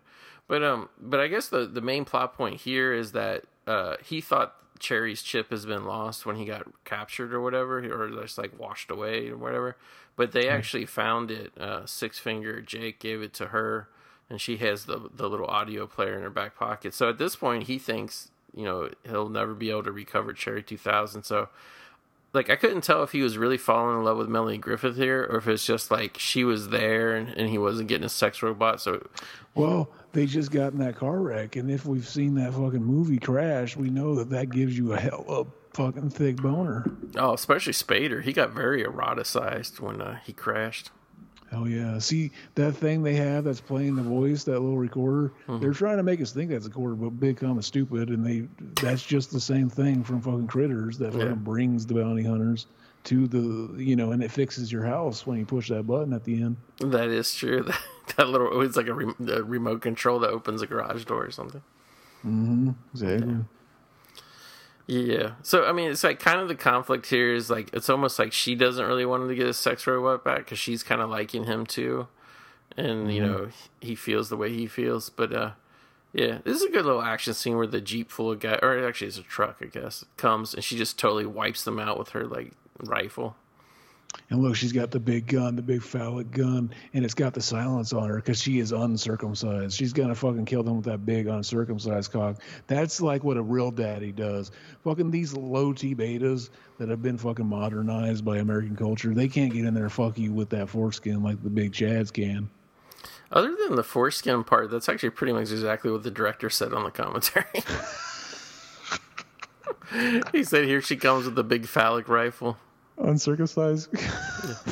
Well, yeah, like, and then the guy when he in the truck when it flipped over because they shot it up, he threw a grenade and I don't know why every time I watch this movie, Treadwell like dives for the grenade, you know, and like he's just grabbing it to throw it back at them, like get it away so it doesn't blow them in the car up. But every time I see it, for some reason I think he's diving on the grenade like to save Melanie Griffith. But no, he's like just fucking that idiot Whitehurst in fucking Child's Play 3. Yeah. Fucking remember that? Remember when Whitehurst died for a bunch of fucking idiots? For a fucking doll? Because a doll threw a fucking grenade. And his instinct was to jump on it and fucking stop it with his body. Fucking asshole. My whatever encounter with that was there's actually an issue of a G.I. Joe comic book, and it was about some old Sarge guy. Like, I can't remember the context, but it was like some guy who was like old, and he was helping G.I. Joe with the mission. And, he had like some war flashback and he had guilt that his friends died or whatever. So somebody throws a grenade at G.I. Joe and the old guy dives on it to save everybody else. Well, it turns out the grenade was a dud, but because he was old, he died of a heart attack anyway. Fucking amazing writing. Yeah. They do it. They just when you think you got the story figured out, they throw in a fucking wrench to throw you all off. That's what good writing does. Now, this is interesting here where they drive out in the middle of the desert and they stop at this junky place. It's called Last Chance Brothel and Gas. Hell yeah. And what are they implying? Last chance. Fucking see, this is the incel. They always think they're always fearing that they're never gonna find a woman. And fucking that what if that last chance was the last chance, baby? Could be. You never know. So this being another pick where it was solely my pick, Zach, and I got you to watch a movie you weren't that familiar with. The first couple of times we did that, it didn't work out, and then a couple of times after that, you ended up liking the movies. What was your overall opinion of this movie right here? I thought it was a decent flick. Fucking yeah, it's fun for what it is, baby. And like, yeah, I remember the first time I might have given it like a 5. The first time because it probably was like something just kind of tripped me up and stuff, but like I liked it a little bit more this time. I give it at least a 6. I mean it's got some cool sections, baby, and fucking Melanie Griffith, big Stacy, big time. It's kind of weird because like I kind of felt that way, like my I guess perception of it changed every time I watch it because it's like it's one of those movies where it's like it's very deceptive. Like if you're just kind of flipping through and you just catch bits and pieces of it here and there, it seems like a movie with like no story that's never going anywhere. They're just going around to different places, different adventure shit's happening. But it's like you really have to sit down and watch the movie from beginning to end. And then when you do that, like watching its entirety, I guess you realize actually how much the lead character changes throughout the movie. You know what I mean? Yeah. They meet up with these two guys, and it's like, oh yeah, they're fucking. She knows who they are, but they end up double crossing them. Fucking Were the whole time were they fucking like even when she knew them, fucking or like I that was one thing I noticed too. Yeah. Well, also too, like this old guy, which the old guy at the gas station, he's another. His name's Harry Carey Jr. He's actually a longtime Western actor, and his dad also was in Westerns. His dad, Harry Carey Sr., I guess, he was a big star of the silent films. That's how way back his family went. But Did you say his name is Harry Carey Jr.? Junior, yeah. And I was like, is he related to the guy from the Chicago Cubs? But no. That's like fucking. Isn't that like the word they say like when somebody does something in like Japanese like fucking sword fighting or something weird? Yeah. It's like when I think it's when Japanese people like kill themselves, but it's not really called Harry Carey. It's called like, you know, a Japanese word that's similar, and then Americans like adapted it to Harry Carey, like slang term, I guess you would say. You know what I mean? Hell yes. Our boy Shang-Chi would never commit Harry Carey. He's Chinese. He's too big dicked. Yeah. I think. Big dick. I think so too. Big stud. So she got the grease on her face there. Yeah, that reminded me. My car, like I drove out of town, and then like fucking it just decided like the thing that connects to like the fucking the little basically the stick shift thing. It fucking got undone. So like fucking I was trying to shift and it was just going all crazy. Oh, the transmission slipped. Yeah, it was like that little thing slipped off, and I looked under the hood, and it's like, yeah, I can see it. It came off, and then I tried to reach for it like an idiot, and I fucking burnt my arm. Oh god! I was like, I knew it might burn me too, but it was like I have nothing else to do. I don't want to fucking call it tow. I got to try at least, and I might have a big scar now. Oh, that sucks. Where did it burn you? Like on the side of your arm? Yeah, just forearm. Maybe if you get some cream on it, baby, it will heal up. Fucking, I only use cum. Speaking of scars, I think it was kind of a mistake, but you know, way back in the beginning of the movie when he was having sex with Cherry 2000 all Sosa, she had a big scar on the top of her shoulder that a robot probably shouldn't have. Yeah, fucking, like maybe they thought of that. Maybe they're like, oh, we got to make it super realistic. Fucking, or fucking, yeah. What do the robots have? Real synthetic skin that reacts like normal skin? Like if they get cut, would it fucking scar and heal? Well, I don't know. When the repairman had her cut open, it just seemed like she was all wires and stuff. It didn't really seem bloody or that tissuey. You know what I mean? Exactly. When they were showing some of the models of the sex bots too, you could tell those were fucking. They look, like robots, like mannequins, but like fucking, his Cherry is very fucking human looking. Yeah. Maybe those are older models. Yeah, they could be. Or they just like couldn't hire a bunch of different actresses to play the models. That's what the director said. He said he thought it was corny that everybody's like a wooden mannequin when they look through the bags. You're talking about the scene where they look through the bags or whatever? Yeah. He's like, yeah, this was a big mistake.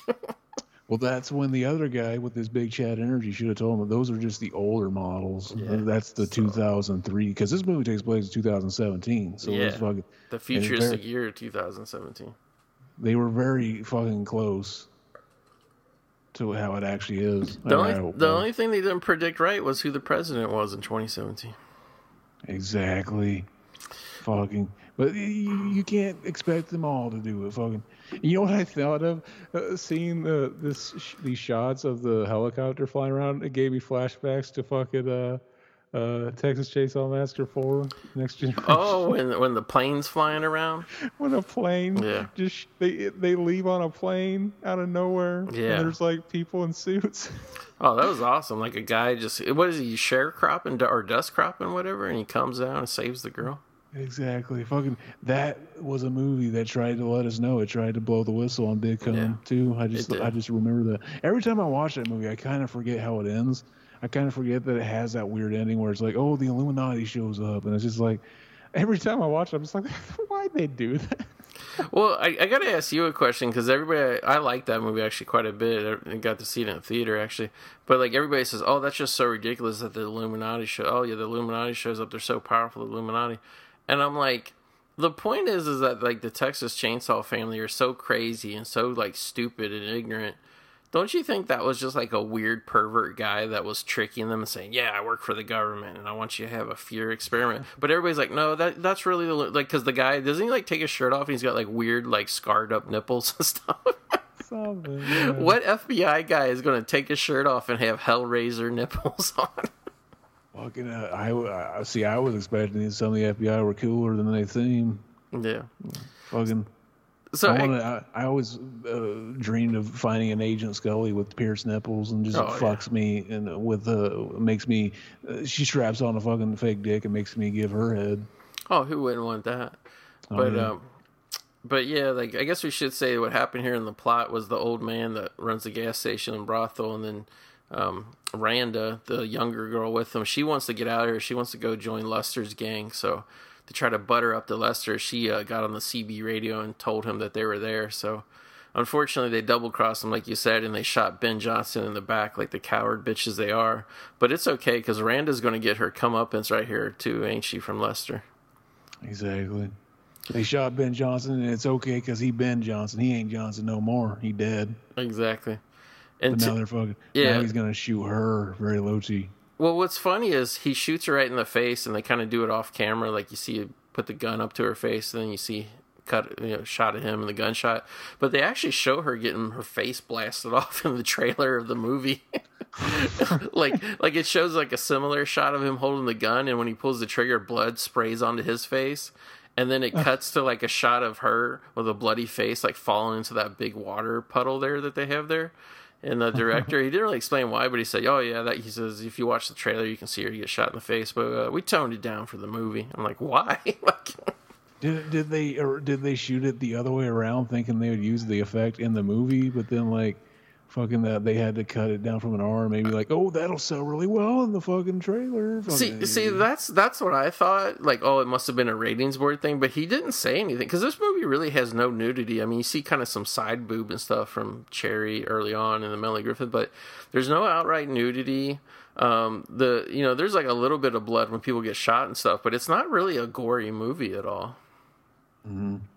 But it is rated R, I guess, because of the sexual content. So here's what inspired both Resident Evil 3 and Zack Snyder's Army of the Dead. Hell yeah, that fucking city got dusted. It got dang to dust. Yeah, Las Vegas, and it's just all fooled up to just like Resident Evil 3, which I actually watched the other night. But Resident Evil 3, it's the what do you call it, the sand blue, and somehow so much sand blue that it just covered up all the buildings. Just the very tops are sticking out in Las Vegas. Exactly. See, look, this weird desert wasteland. We see these statues of the burlesque dancer. This is when our boy Charlton Heston drives his fist into the ground and says, "You idiots! Damn you!" And we find out that fucking the whole time it was the burlesque dancers were it was Earth or something. Yeah. Very Chad. Big Chad. It truly became a planet of the burlesque. Exactly. I would live on that planet. Oh, I would too. Why not? Hell yeah. I actually did a stand-up. First time I did stand-up comedy, I led with a joke about that. I said, what, who comes up with the ideas that it was when the Tim Burton remake came out of Planet of the Apes? I said, who comes up with these ideas for these movies? Planet of the Apes open. I said, who's sitting around fantasizing about that being the ultimate place to go? I was like, why don't they make a movie called Planet of the Cock-Hungry Whores? That was my joke. Oh, yeah. I actually got a couple for how amateurish in my first time doing stand-up comedy. I actually went over okay. That's genius. Yeah. Fucking Big Chad shit. Yeah. I could never try stand-up comedy. I'm too scared. I was. I mean, not that I was good at it. I was terrible at it. Don't get me wrong. But I felt confident doing it. And then one time, because I used to always do stand-up with sunglasses on, because people don't understand how bright the lights are. So I kind of just made it like a goof, And I want to say the second or third time I did stand-up, like I had a 5-minute set every time I did it. And I like went up and the guy introduced me and he handed me the microphone and I took the little whatever mic stand. I kind of moved out of the way and I was getting ready to say my first joke and somebody I didn't really get heckled, but somebody giggled and said something and it totally wiped out my brain. I couldn't think of any of my act. I couldn't talk. So I just ended up grabbing the stool and I just kept repeating it over. I got ADHD. I got ADHD for 3.5 minutes till I finally got off stage. Awesome. Yeah.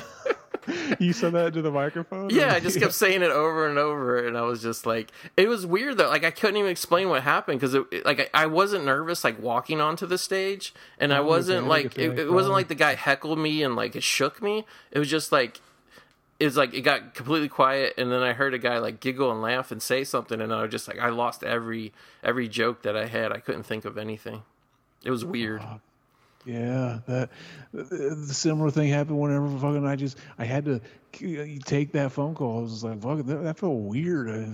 You want to redo that? You want to rewind it off? It threw me off. Yeah. Yeah, it's just strange. Very, very odd. Yeah. But now they're finding the fucking his Cherry 2000. They snuck in to. This is the only place they can find it. This is the only. Yeah. Like the warehouse. This was the warehouse of sex robots. Yeah. There's one particular version left over of that particular model. Fucking, you already have her AI. What does it matter if she looks the same? That's what I wonder. Like, they didn't really address that. Could he just put that chip into like a more modern sex robot that looked like a different girl, and it would still have her personality? Just you would have to adapt to it being a different look. You know what I mean? That's what's so funny about the ending is it's like they kind of play it off like, oh, now. Like he turns around and picks up fucking Melanie Griffith because he fell in love with her. She's like, what about her? It's like fucking she's just a robot, and he sees that now. But it's funny because no, technically it is your wife because it is the same disc. So from what his wife knows, they were just hanging out, and then all of a sudden they're here, and then he leaves them there. Yeah, that's so funny to me. Well, the best part is to get rid of her. He says, "Hey, Cherry, go find me a Pepsi." And she's like, "Okay." And she just starts wandering around the desert like she's going to find a Pepsi out there. Pepsi? But like, even when he gets in the plane and flies away, she's not even upset. It's almost like those kid dog movies where it's like, oh, fucking take the dog out. Fucking, I don't want you anymore. And they try to fucking throw the stick and then leave. Go! I said go! I don't even want you anymore. And it's all sad and shit. Fucking, they always do that in movies. It's basically that. Fucking, he basically did the fucking what was that band? The Suicidal Tendencies thing. Fucking, just give me a Pepsi. Just give me a Pepsi. Dun, dun, dun, dun, dun. Oh, I actually saw Suicide. I don't know if it's like a T-shirt you can buy or just some art they were posting, but somebody did like a real cool picture of a skeleton wearing like the flannel shirt and the flipped up baseball hat and bandana, and it was Suicidal Tendencies like poster or logo, and the skeleton was holding a can of Pepsi. Fucking Chad. Fucking product placement in our logo. Hell yeah. So yeah, like he finally going through the warehouse with all these girls in bags or whatever, he finds a Cherry 2000. He puts a little disc in between her ear, like I guess there's a little slot back there. Like, again, like, who knows how many years she's been, like, hiding in this, like, whatever, storing in this way. Which like, if this is where all the cool leftover sex robots are in this graveyard or whatever, well, how come more people haven't come and raided this yet? Shouldn't this be technically this place and the merchandise inside be worth, like, millions of dollars? This is a post-nut clarity type of utopia. They don't have cum brain anymore. They think rationally. They're like, I don't fucking need that fucking stuff. It's basically what happens after you nut, but they just haven't nutted. Like they just have that post-nut clarity already. It's a new breed of human. Did you notice whenever they came up and found her hanging there, though, am I wrong, or was it not like a fake person hanging there at first, and then they put her in the clothes? Or did I just see that wrong and it was her the whole time? I think it was her the whole time. Oh, okay. But there was another one that they zipped open that looked like her too, but then he's like, no, that's not it, and he went and found it. So I was like, what? Like, I thought that was her, but no. What if when he got there, he just said, you know what, I'm here, I can see all the new models, I'll go for the upgrade, I'll get the Cherry 2017 model. What's different about this one? Oh, it's got bigger mommy milkers, customizable genitalia, fucking you can strap on a real cock and you fucking get pegged all day. And it actually comes. Fucking, it has a mechanism that shoots cum. Did you, last night at the Met Gala, do you remember that girl? I guess she was a model and then she was in a bunch of movies for a while. Her name's like Cara Delevingne or whatever. And she's like this kind of skinny, big-eyed girl. Oh. And she's like a lesbian. But anyway, she showed up at the Met Gala and her outfit was like pretty much like her top was like a bulletproof vest. That was white, and it said "Peg the Patriarchy" on the front of it. Fucking Stacy. Fucking Stacey. She telling us how to do it. She telling us we gotta fuck the shit out of the patriarchy. Hell yeah. And then after that, our girl AOC showed up with an all-white dress that in graffiti letters on the back said "Tax the Rich." But Fucking, it was, yeah. There she goes. She goes. I'm still holding out for that AOC OnlyFans account. Oh, it's got to happen. But, I mean, that was already like 20, 30 minutes when she showed up with Tax the Rich. That was already after Cara Delevingne stole the show and the Peg the Patriarchy Bulletproof Vest. You know what's fucking ironic too is if neither of those happened, I wouldn't even know what the fucking gala thing is. Yeah, like, yeah. I remember when I was hearing about it, I was like, "What the fuck is that?" Yeah. They're like, it's about fashion. Fucking that's why I didn't know. Fucking there you go. So our boy Treadwell actually shot Lester, and he fell through the skylight glass window, but he's still going, even though he got shot like 20 times with a machine gun. Seeing him around that fucking the helicopter and him with that crazy hair, I thought of the zombie from Dawn of the Dead that gets the top of his head cut off. Oh yeah, the blonde zombie with. By the way, just for clarity, Zach keeps saying helicopter. It's actually an airplane, like a little old prop propeller airplane. Yeah. That's what I was thinking of the movie fucking Dawn of the Dead. See, look, there, Genie in a bottle. You think if we rubbed that fucking a giant ass Stacy ass Christina Aguilera come out? Oh, I would hope so.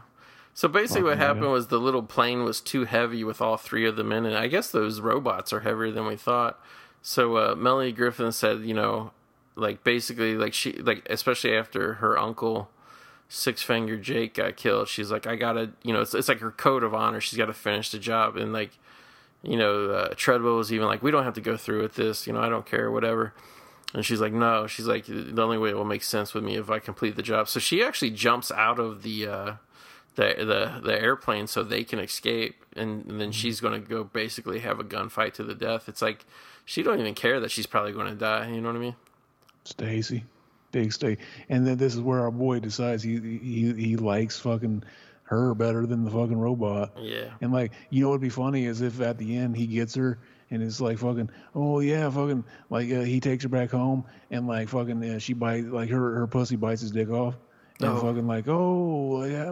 we find out that that's why he was Six Finger fucking her uncle, whatever. Fucking he stuck his finger up there. Fucking very Chad. That would be cool.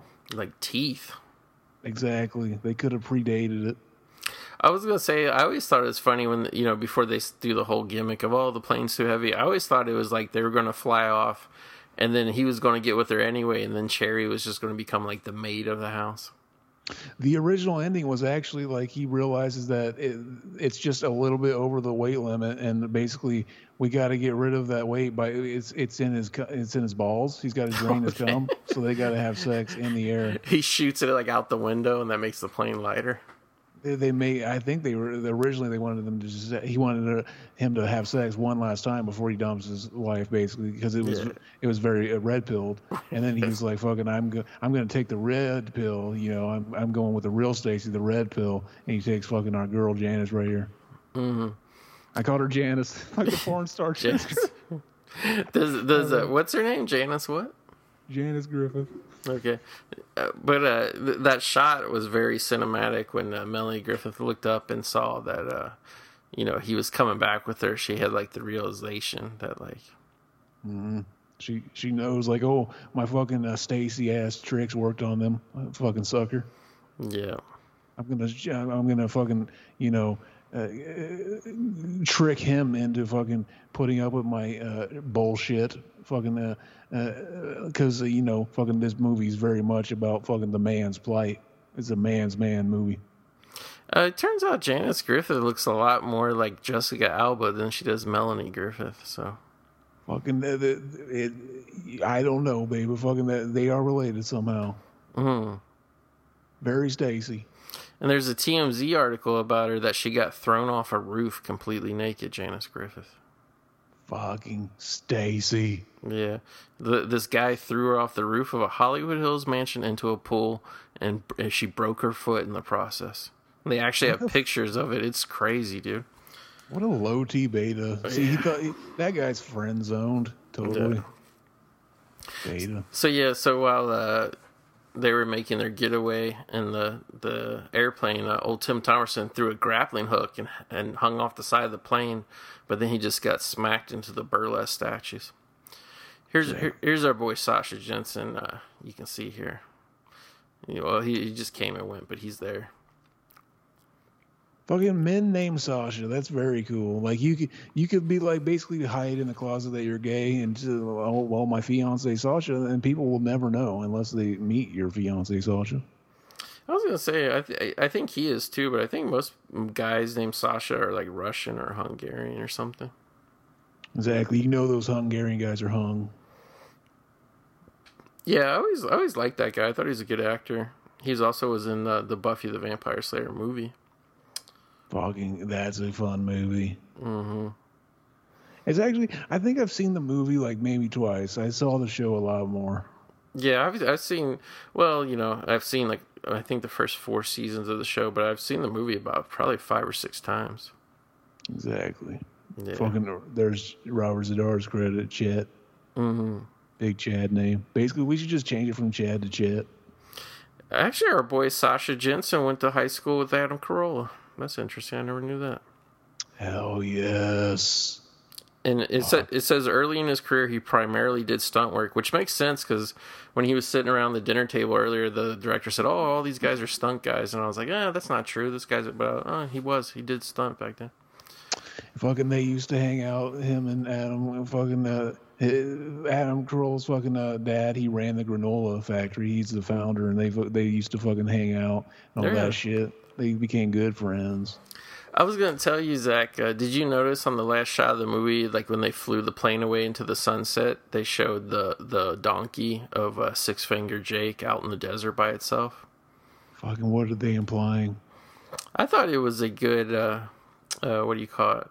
Oh, shit, what do you call it? A good kind of like callback, kind of... Fucking a nod. Yeah. Maybe fucking our boy Fourfinger, whatever his name is. Maybe he's up in that fucking big, beautiful fucking cave in the sky, just fucking jerking it with those 4 fingers. He could be. I was looking at the credits. A lot of people. Greg Canham, great Greg Canham, did all kinds of great award-winning work on the special effects, and also one of the other special effects assistants was our boy Kevin Yeager, and he was the guy who took over Freddy Krueger for Nightmare on Elm Street 2. Chad. Fucking, it all comes full circle. How did you find out that Freddy Krueger was working at a restaurant as a chef right now? Yeah, I figured you were talking about the Freddy, the Nightmare on Elm Street. Like, we probably did forget to count down on that one. That one, well, we had to pause it and stop it a couple times. There was some weird, funky shit going on. Big Com was definitely having a field day. I like when Mac was talking about watching it on Peacock at the gym. Exactly. Fucking Big Com, Peacock. See, they put, they're letting us know. Fucking, they don't fucking hide it. It's all in plain sight. I only got about 20 minutes into that episode. Is he working at the restaurant with the chef's hat just so he can tell people, "Help yourself, fucker"? Yeah, I basically just came up with that. Yeah, I didn't even mention that in the podcast, but like I was trying to think of something to put on it. That's what I came up with. Because he actually, I didn't know if you were referencing it or if you remember, but he actually does dress up like a chef in part 5. If you remember, he does. Yeah, I was thinking like, fucking, I could just use that picture from part 5, but then people will just think I'm a noob and I fucking accidentally used a picture from part 5. Well, I love the picture you used because in it, like, I just get the feeling that he's almost portrayed by a Indian gentleman. And he's smoking a doobie, so it's like how you got Freddy's face on that guy's face and then placed the doobie in front of his mouth. It was impressive to me. Fucking, luckily it was a picture of a cook doing that fucking like. Oh yeah, like when they kissed her. Yeah, they kissed Fucking, I'm such a fucking low T stoner. That's the shit that makes me laugh. I was going to ask you, who was the guy in the suit walking around in the background? Yeah, I didn't want it to look like an empty place. Like, fucking, help yourself, fucker. So I put some customers in there. Hell yeah. Okay. For a second, I thought it was supposed to be a picture of a young Christopher Nolan. Hell yes. So go ahead, Zach. Oh, I was just gonna the fucking the help yourself hooker. It's all rainbow colored, and I didn't even realize it until after. It's like, oh, it's the gay movie. I should have made it the rainbow colors, but I was like, oh, it's already done. I'm finished with it.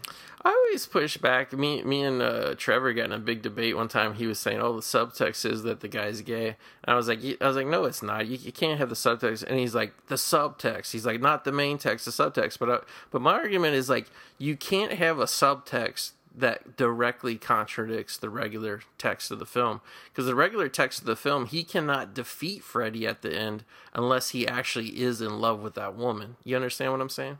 Mm-hmm.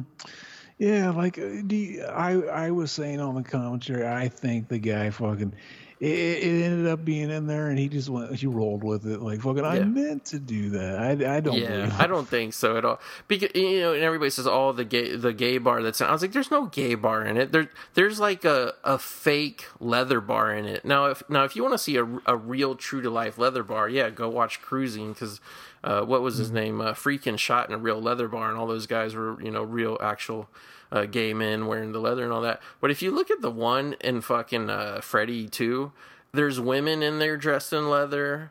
Bob Shea is dressed in leather as the bartender. Like, it's very like phony, fake, you know what I mean? Like movie world bullshit, you know what I mean? Exactly. The Jack Shoulder and all the cast say like, we didn't notice it while we were making it. I think the writer's the same way. He's just kind of being opportunistic. I could be wrong though. I was going to ask you, like, did you uncover some info on that? Because you said that when they shot that one shower scene with Freddy, it was because they didn't want to pay Robert Englund. I heard them, like, kind of covered up with a different story, say he was busy doing something else or he couldn't be there that night, but I didn't really know. Was there really a salary dispute for Robert Englund that they thought they could replace him? That's what I think. Yeah, I'm pretty sure Jack Shoulder told that story. Yeah. And, yeah. Fucking, there is a picture of the guy they originally got, fucking them on set, and he looks like fucking he kind of looks like bootleg Super Freddy from Part 5. Yeah, because when he waddles into the shower scene, like that's like the one shot that's left in the movie. Like you can it's kind of creepy, like menacing the way he walks in. It's weird, but you can tell it's not Robert Englund at all, and it's kind of funny too because I remember that vividly because. I mean, I do it all the time now when I have to go to the movies, but when I was a kid, I could make it through any movie without having to pee. I'd drink a giant soda, it wouldn't matter. And the Freddy 2 was the one movie where halfway through I was like, damn, I gotta go piss. So I went and ran. I think I went and ran like when he was in the leather bar, and then like I remember walking into the theater, and it was like the days when movie theaters didn't have like the lights on the aisles, so it was like really dark, and I was like kind of going through. And I remember walking in and seeing that scene of the guy waddling through the shower, and I was like, "Ooh, this is weird." Like, like fucking, that's Freddy, but subconsciously there's something about him that's off. Yeah, it was like weird. I was like, did I walk into the right movie? Like, it was strange. It was like, what happened? Like, what did I miss? You know what I mean? I was like, did something happen? I didn't really. Yeah, if you watch the part where he actually cuts the coach's back, I'm pretty sure that's the stand-in guy too. Yeah.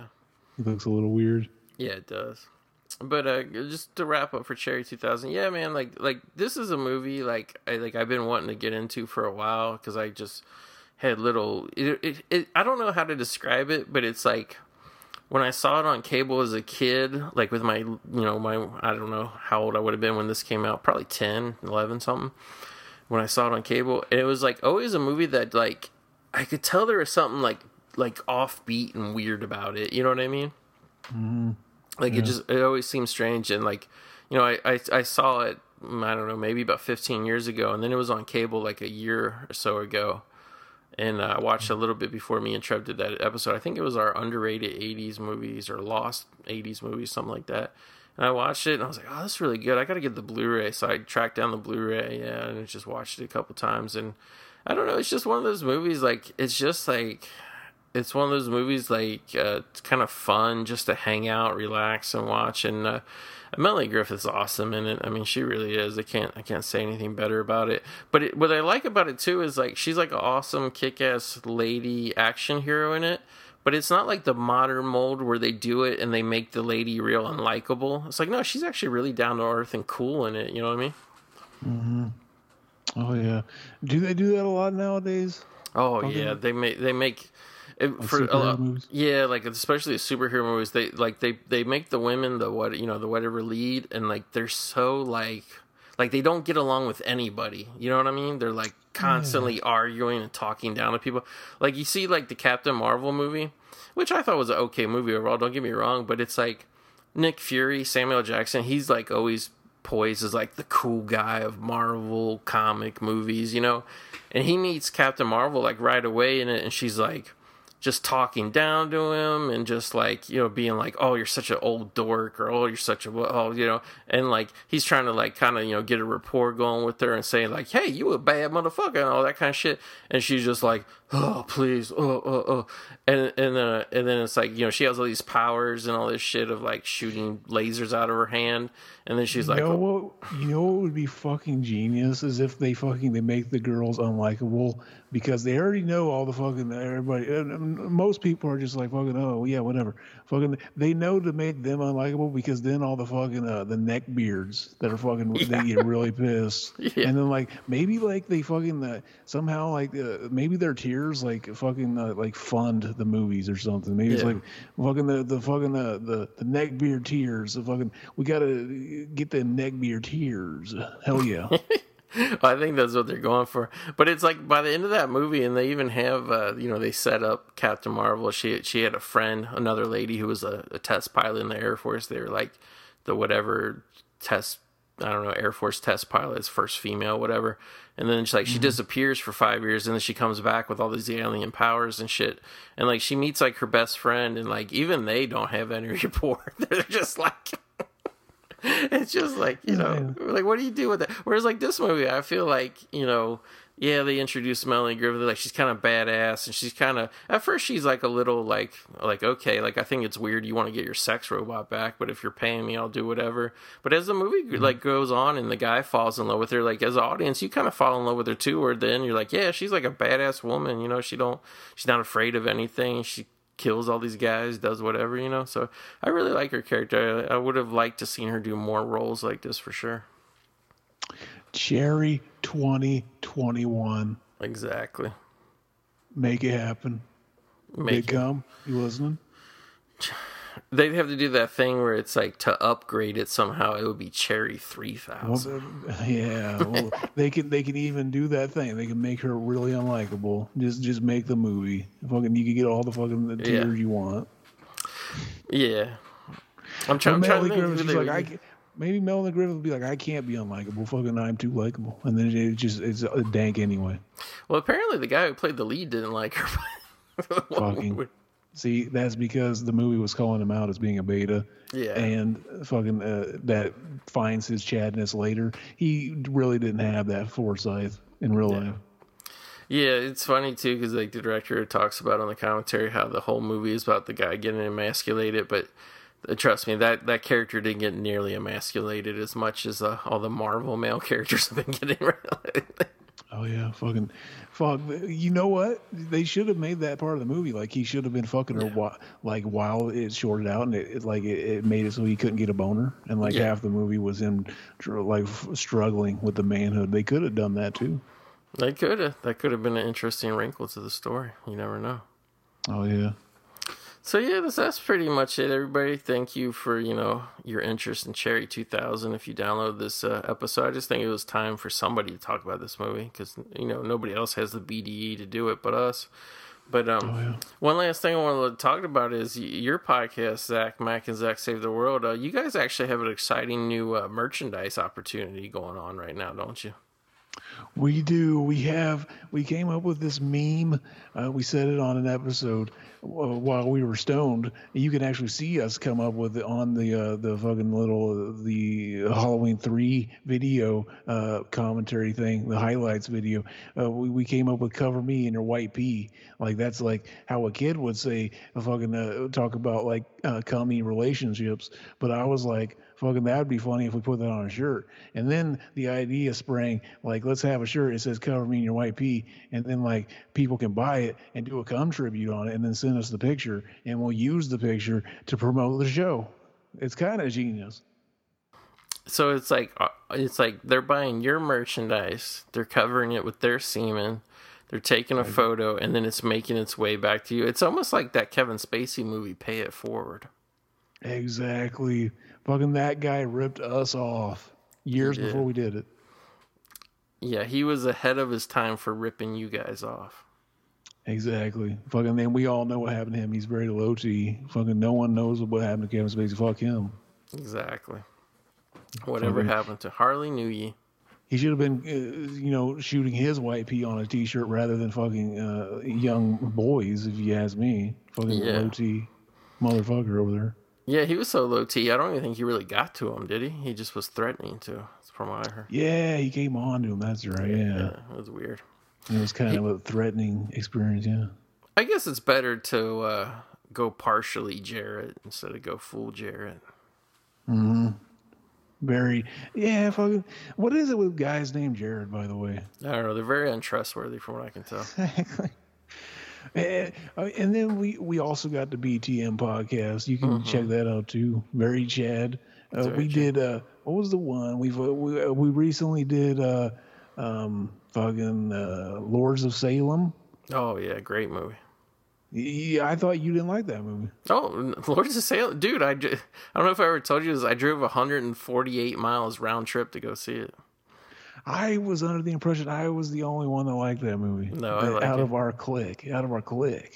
Like, I kind of agree when you watch it, you can tell that it was meant to be a much longer movie and the guy edited it down. So I was hoping when it came to video, he would do a director's cut, But that's the one he didn't do it with. I know. It is the one that needed it the most. It would have been even better.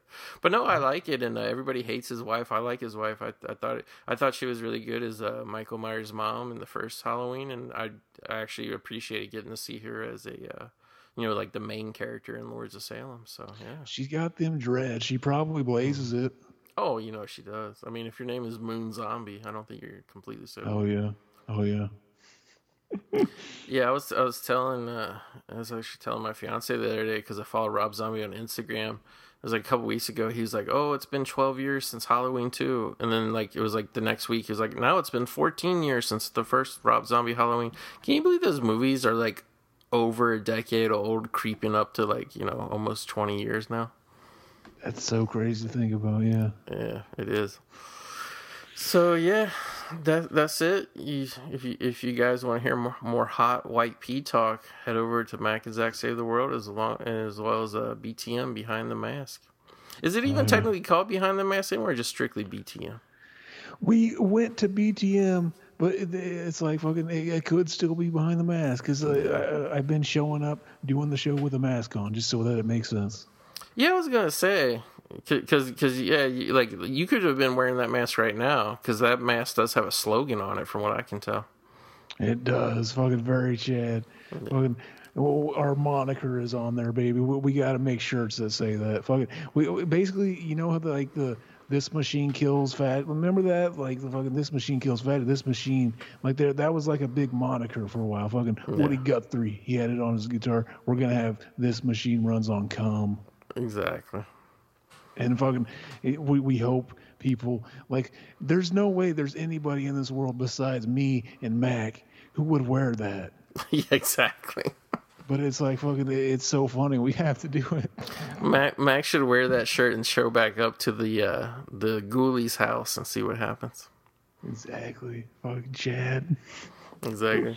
So everybody, I want to thank you for listening. I want to thank you, King COVID ZVS, Zachary Faye Saunders, for joining me here tonight. Oh yeah, it's always a good time, and we got some more hot flicks coming up in the future here. So don't worry, retro movie lovers, we have you covered, and we see you back here again soon in the movie graveyard. Dog.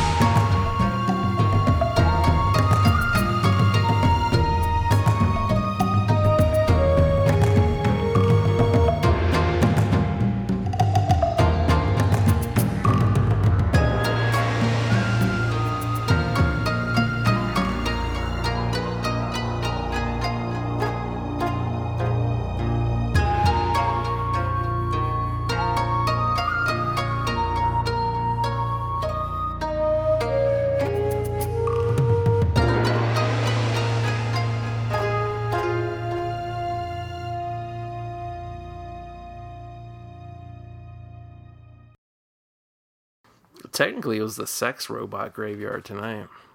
Oh yes, fucking sex robot. Like once they are the thing, like when I run on the communist platform, there's gonna be a sex robot provided to everybody. Amazing. Fucking the government's gonna pay for it. Just like fucking people were all mad because like fucking I don't want to pay money to fucking give somebody a sex change, some fucking bullshit. We're gonna pay anybody who wants a pussy. We are gonna pay for it by the government. Now you get to fuck a hot Stacy, no matter what. All you gamers, like this is the best. This is just like it's the next best thing to basically mandating that you have a girlfriend. Exactly. There's actually a this is actually not a joke. This is 100% true. There's actually a slightly autistic gentleman that I worked with for many years. Sat next to him for 3 years, and he used to always use the phrase my government. Well, how do you say it? My government supplied wife, or government. What do you say? A government. Oh, I fucked it all up. I think it was government supplied. Never mind. I fucked it up. It's not funny. See, it is true though. He did say that, and I remember all the women saying, "Oh, that would be terrible if the government was the one who picked out your wife."